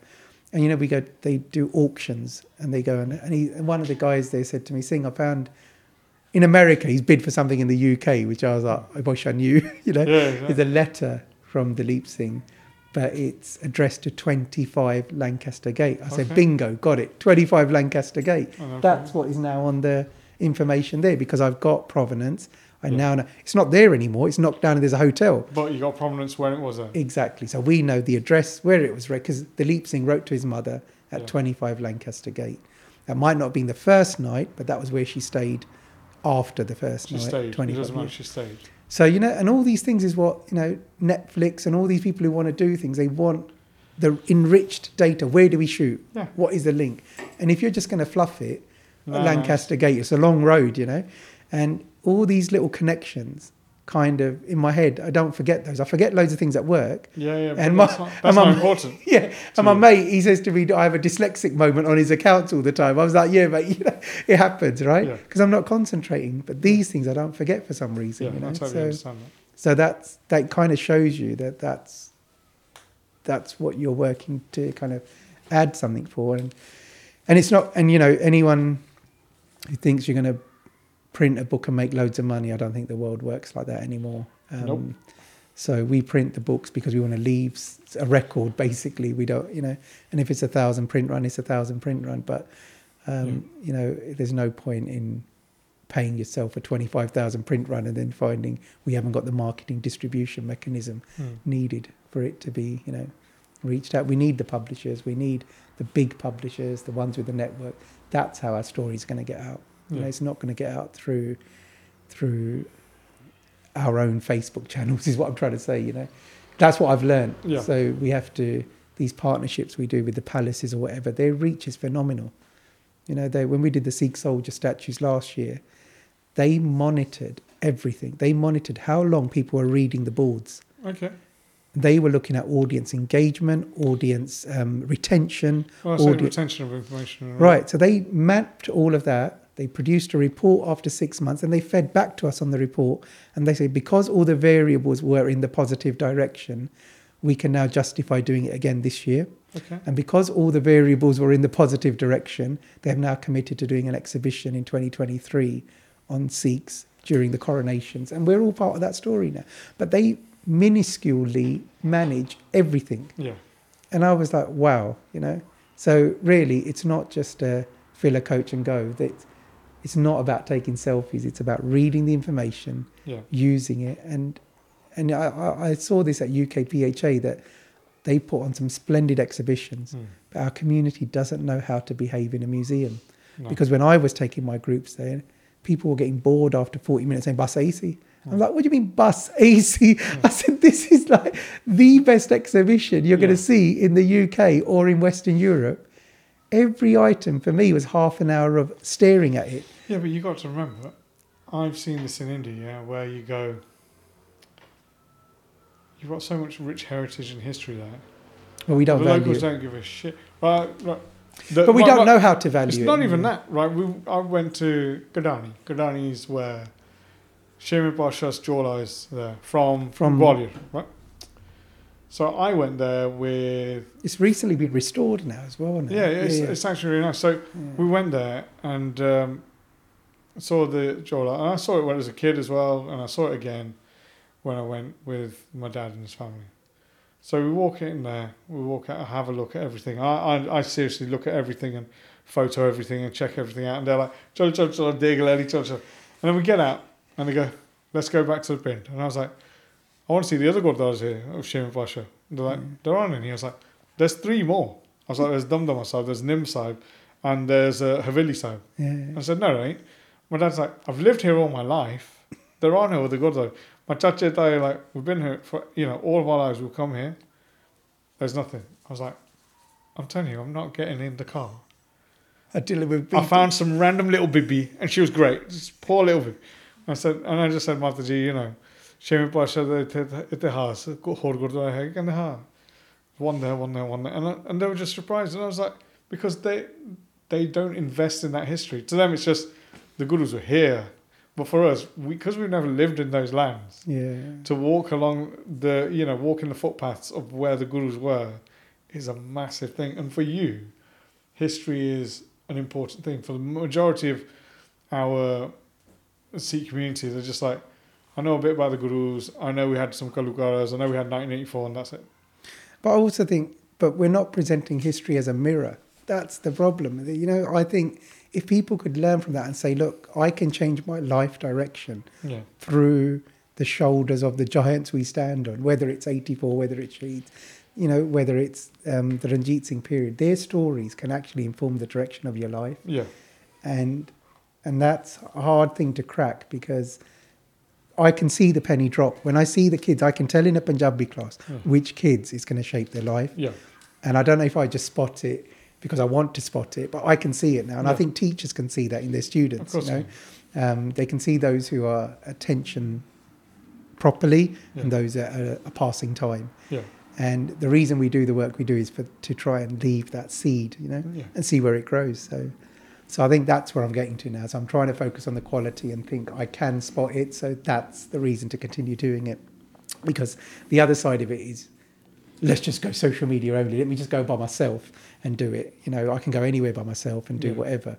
But that's not what Little History is about. It's about the Sangat going with you, because so many things I saw between 2000 and 2010, there was no Sikh audience engagement, because all of the energy goes on the displays or the events that no passion organisation goes into bringing our community, supporting our community, access, culture, heritage, history. You know, you have to tell people where the toilets are, how long the journeys are going to be, because, you know, for our elders, you know, that's an important factor. I know that now. If my coach journey is over an hour and a half, then you have to consciously tell people, we will stop. Don't worry. Yeah, then exactly. you know, and then they're okay. Then they're feeling. They're not going to tell you I need a toilet break. They're not going to tell you, but consciously I can see it now. You know, so everything's got to be just nicely planned to take away any stress for people, and then they'll engage. That's why they can go to a Gurdwara, because they know they're going to get fed and there's toilets nearby and they can spend as long as they want. Yeah. In a museum, if they've never been there, they don't even know if there's toilets there. Yeah, exactly. They don't even know you can get vegetarian food there. Facilities and food, yeah, exactly. So if you can just knock that out, the stress equation, then they'll come. Then they'll be fine. Then they'll bring their mum, dad and everyone. And yet that's not a hard thing for any young person to do, just to explain there's toilets there. You know, these are the kind of things I learned through walking the walk. Walking the walk, you know. But for a British museum, of course it's disabled access, it's the law. Of course there's toilets, it's the law. You know, but I said, but our community aren't used to accessing these spaces. To just tell me where the toilets are, and then I will tell them in 2 different languages and it'll be fine, you know. You know, and that's the little things that work, you know. You know, so today we did a 3-hour tour. We didn't do a toilet break, but it wasn't a Sikh audience. You know, if it was a Sikh audience, we would have had 2 or 3 toilet breaks just to make sure everyone's comfortable, you know. And that's another thing I'd have to factor in, you know. And then you just kind of start to take care of the group, you know, just act as one. And everyone's all right. We're as good as the slowest person, and we're as good as the person who needs to answer all the questions. You know, that's how it should be done. It's not, we're here for 2 hours, make 240 quid, rush off, exactly, get on the train. That is never going to work. For any community, it's never going to work. Well, you'll have no retention at all, because they'll go, they just wanted the money and they're pissed off. But people can see through all of that. You know? And I think, but that's, if I was doing it to earn money, then that's where I would have been forced to do it 2 or 3 tours a day. You know, so finish one, start another one. You know, I can see that as a business model, because I've mapped it all out on Excel that you cannot make this stuff work. You know, as a full-time job. You know, if you're working with just one community, in predominantly, because people in our community see it as a bucket list item as well. They attend one tour, they give me so much praise and good vibes, and then I'll never see them again. I've got my phone full of people who came on tours. I've never seen them again. I was like, but I thought you liked it. No, God. Yeah, exactly. What about the else? You know? So I'm like, but that's one of like 15 tours. Yeah, no, that's what I mean. Well, and I'm like, look, that's fine. It's okay. No, I want the Gravesend tour, Oxford tour. Those I know what tours I want to come on. So no, but what I mean is, I don't know why I can't communicate that to people. Why can't I say that? That's only a small part. I don't know how to do that now. You know, we just walked up Oxford Street. It was basically a pseudo museum stroke shopping tour. You know. But these 2 would have been in Joe Malone. That's why they would have been straight on Oxford Street. They got the main shop there. But you know how much Sikh history is just on that 1 mile stretch. It's just amazing, you know. So I did a tour just on that. But everyone thought that is the only tour, a little history of the Sikhs do. I said, no, this was like our pastime tour. I don't want to say, but our Chelsea one's better. I didn't want to say that, but for me, I'm learning how to connect these tours together, you know. Do I need to do a pit stop at Primark so everyone can top up their quick T-shirts, you know, and then just make it flexible for them. But I think, so I don't know how it's going to go. I just kind of think, let's carry on. If the family are happy for me to disappear and do it. They only come on one tour. The kids come along. That's fine, yeah, but my wife goes, why do I want to do the same tour again, you know? You know, so I'm like, but it's Oxford Street. Yeah, but as long as you've got a supporting partner who's going, do it. It takes time, you know, but I think you just have to be conscious of the balance, you know, so that's what I have to learn from it all. But other than that, you get to meet a lot of good Singhs, really, and Singhnis on these kind of things, because you meet a lot of people who are creative and passionate about what they do, you know, in what I do. I get to see them, you know, and we have got, I'm quite hopeful of the future, you know, in terms of our community and where it's going, you know. I don't see the kind of the issues in our community taking over the positive stuff in our community. I think the positive stuff is still going to outrun the issues. You know, I think, but there are a lot of issues. No, it's wicked thing. But we see the positive stuff, you know, and there's lots of it. obviously this is going out in January. Well, I go to 2023. So I'm thinking we'll probably be back before you Right. even put this out to find out what you've found out since then. Because I'm mesmerised by the stuff that you do, and I'm just like, he's found another bit, and I'm writing it up. I've got 4 papers being written up at the moment. I've got Sikh history in the East End. Yeah. I've got a paper being on a spotlight with South Asian Diaspora Journal. Yeah. I've got to write that up. These all have deadlines and peer reviews, so I don't know where it'll go. And then I've got this global paper for this Saint-Tropez. I'm writing that up now for 1st of October. And then I've got my own paper, which I keep saying I've got to write the next part of Westminster up because I don't want to leave it till I'm 65 and not here anymore. I need to write it now, you know, because I can't kick it into. So I've got 3 papers going, 2 published, and I like that part of just publishing a paper. Yeah.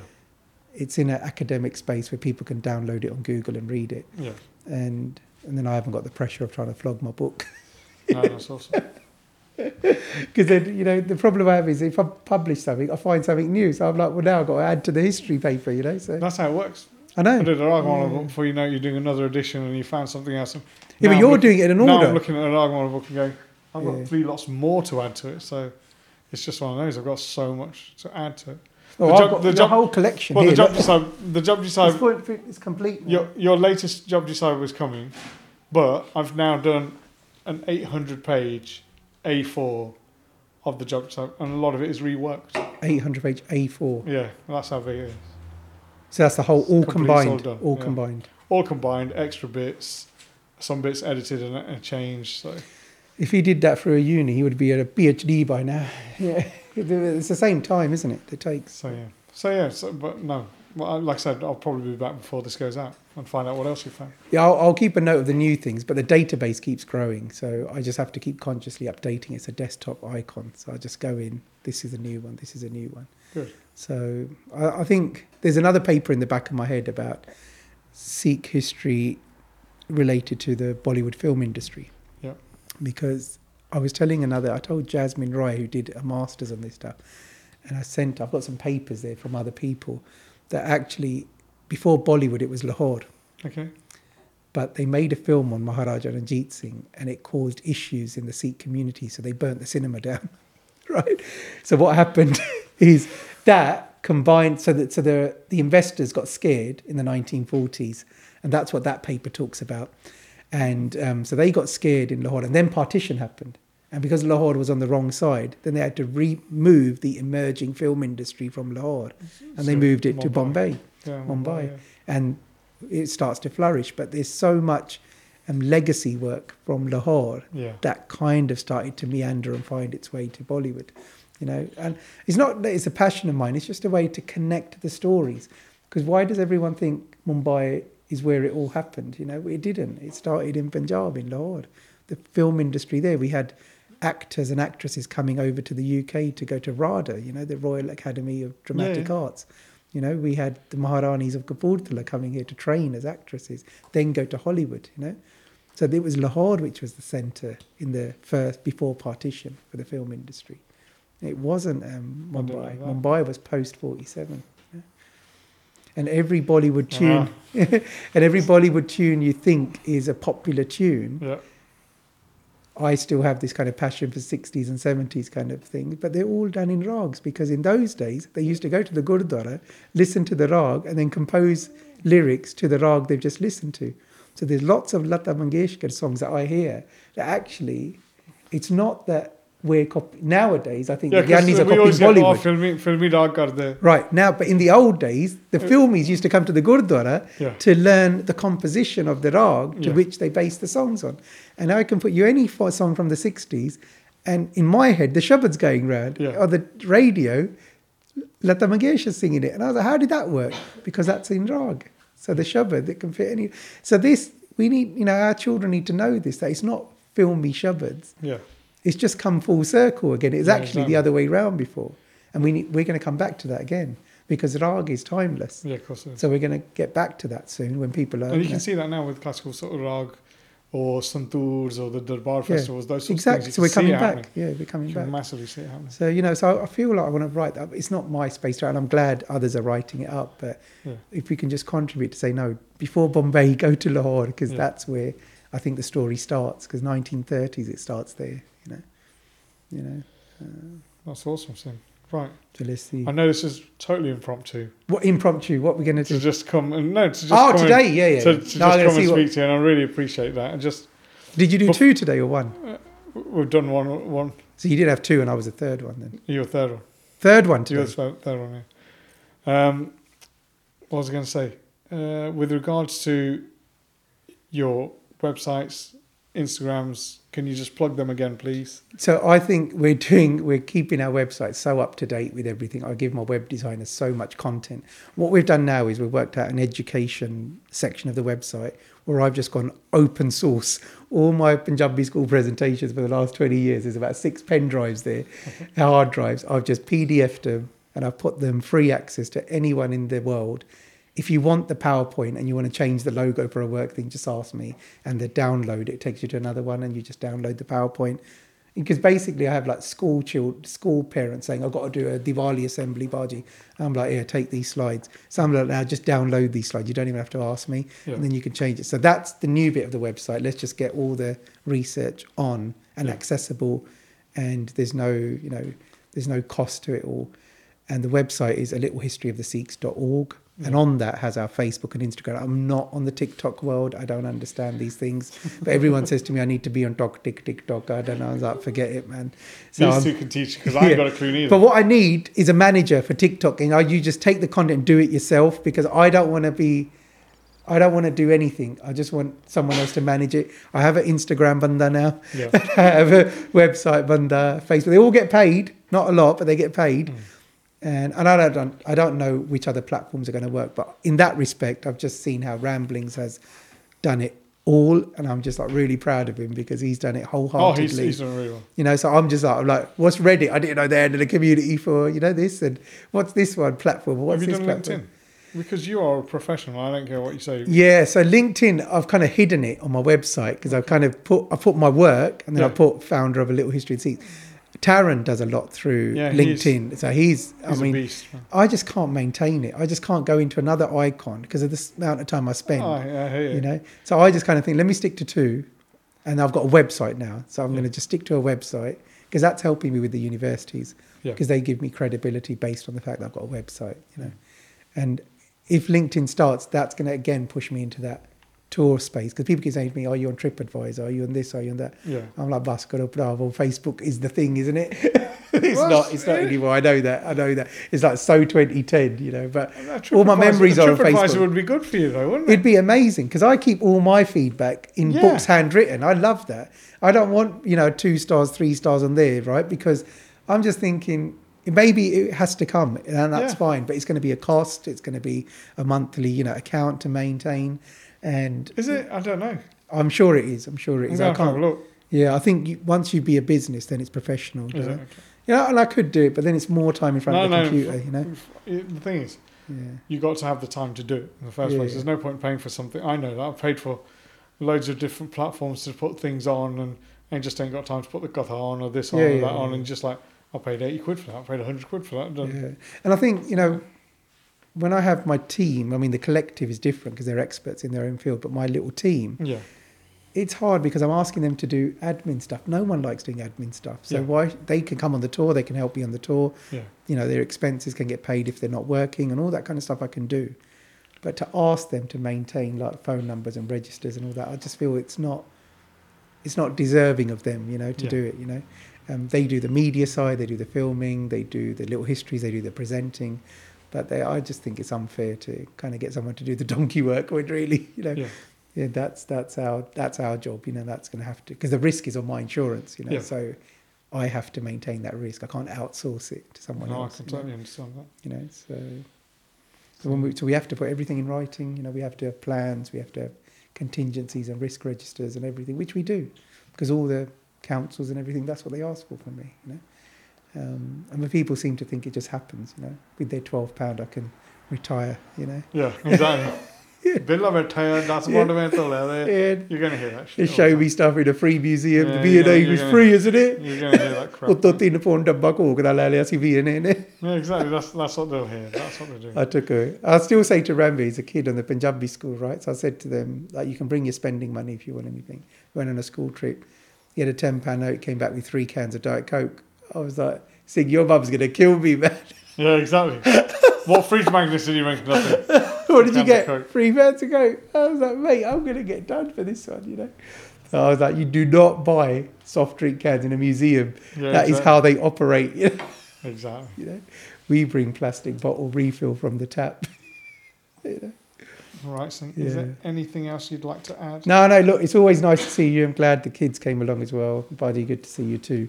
But I don't know how this is going to turn out on the edit again. But, It'll be fine. It'll be fine. Let's see how it goes. But look, like I said, we'll be back before this goes out anyway. So I think you're doing a lot of East London trips because I always had this kind of presentation in mind for a Sikhi camp where I do top trumps between East London, West London and the Midlands. We're doing right? West so London who next has week. the best historians? So we got, Lalli Saab in the north. Then we've got the West London and the East London, UKPHA and Peter Vance. Then I had who has the... Anyway, if you do the cyclists, and you've got Gov, the Sikh cycling network there, who has the Nishkar. So I was trying to develop this presentation to say, like, you know, where are these based? Because if you did in the IT space, then Taran, hands down, trumps it in the Midlands, right? So I don't even think anyone exists in the printing 3D space. Then you're in it for the Qatar books, wherever, because there's Kamalpreet, you are in the Midlands now, you know, but in West London, I'm not sure in East London. And I was trying to develop it. I was like, then it would be like a who's who of the UK Sikh space, you know, but playing trumps for Punjabi school. Yeah. I don't know how to do the top trumps. No, but then you just give points, and if you can guess, like, who's who. I've got it in my head, like, it's really good. That sounds like a plan as well. Yeah, and then you add up the points at the end of the 1 hour Punjabi class, you know, and then it'd be good. Like, and then the winner gets a can of Coke from the museum. That's it. No, but top trumps. But I had all these categories, like the scientists, like who's doing science in Sikhi in the East, West and the Midlands, you know. Who's, like, you know, in the rich list, they have the Sikhs in the rich list. Who's in the Midlands? Gumman hotels. Who's in the East? And then who's in the West? Euro car parts, you know. 500 million, 800 million. These guys, that you know. sounds good. So, and then the universities, who the alumni, you know. So we need to talk to you about universities because I think that's going to be another spot for work to be done. Yeah. I've tried. It's a hard nut to crack. But Don't worry, we're going to try. No, we're working with Oxford. We're working with Loughborough, UCL. Yeah. The Sikh societies are difficult because they haven't got time to get organised. Of course, no, that's fine. You have to go in via the university. Yeah, exactly. But the Sikh societies are nice to do presentations and tours. But I'm surprised. A few years ago, I did Wednesday tours just for Sikh societies, but they're doing so much Bhangra practice that they can't come on the tours, you know. Because they got Bhangra Showdown in February. Got world-class Bhangra in November. Oh, no.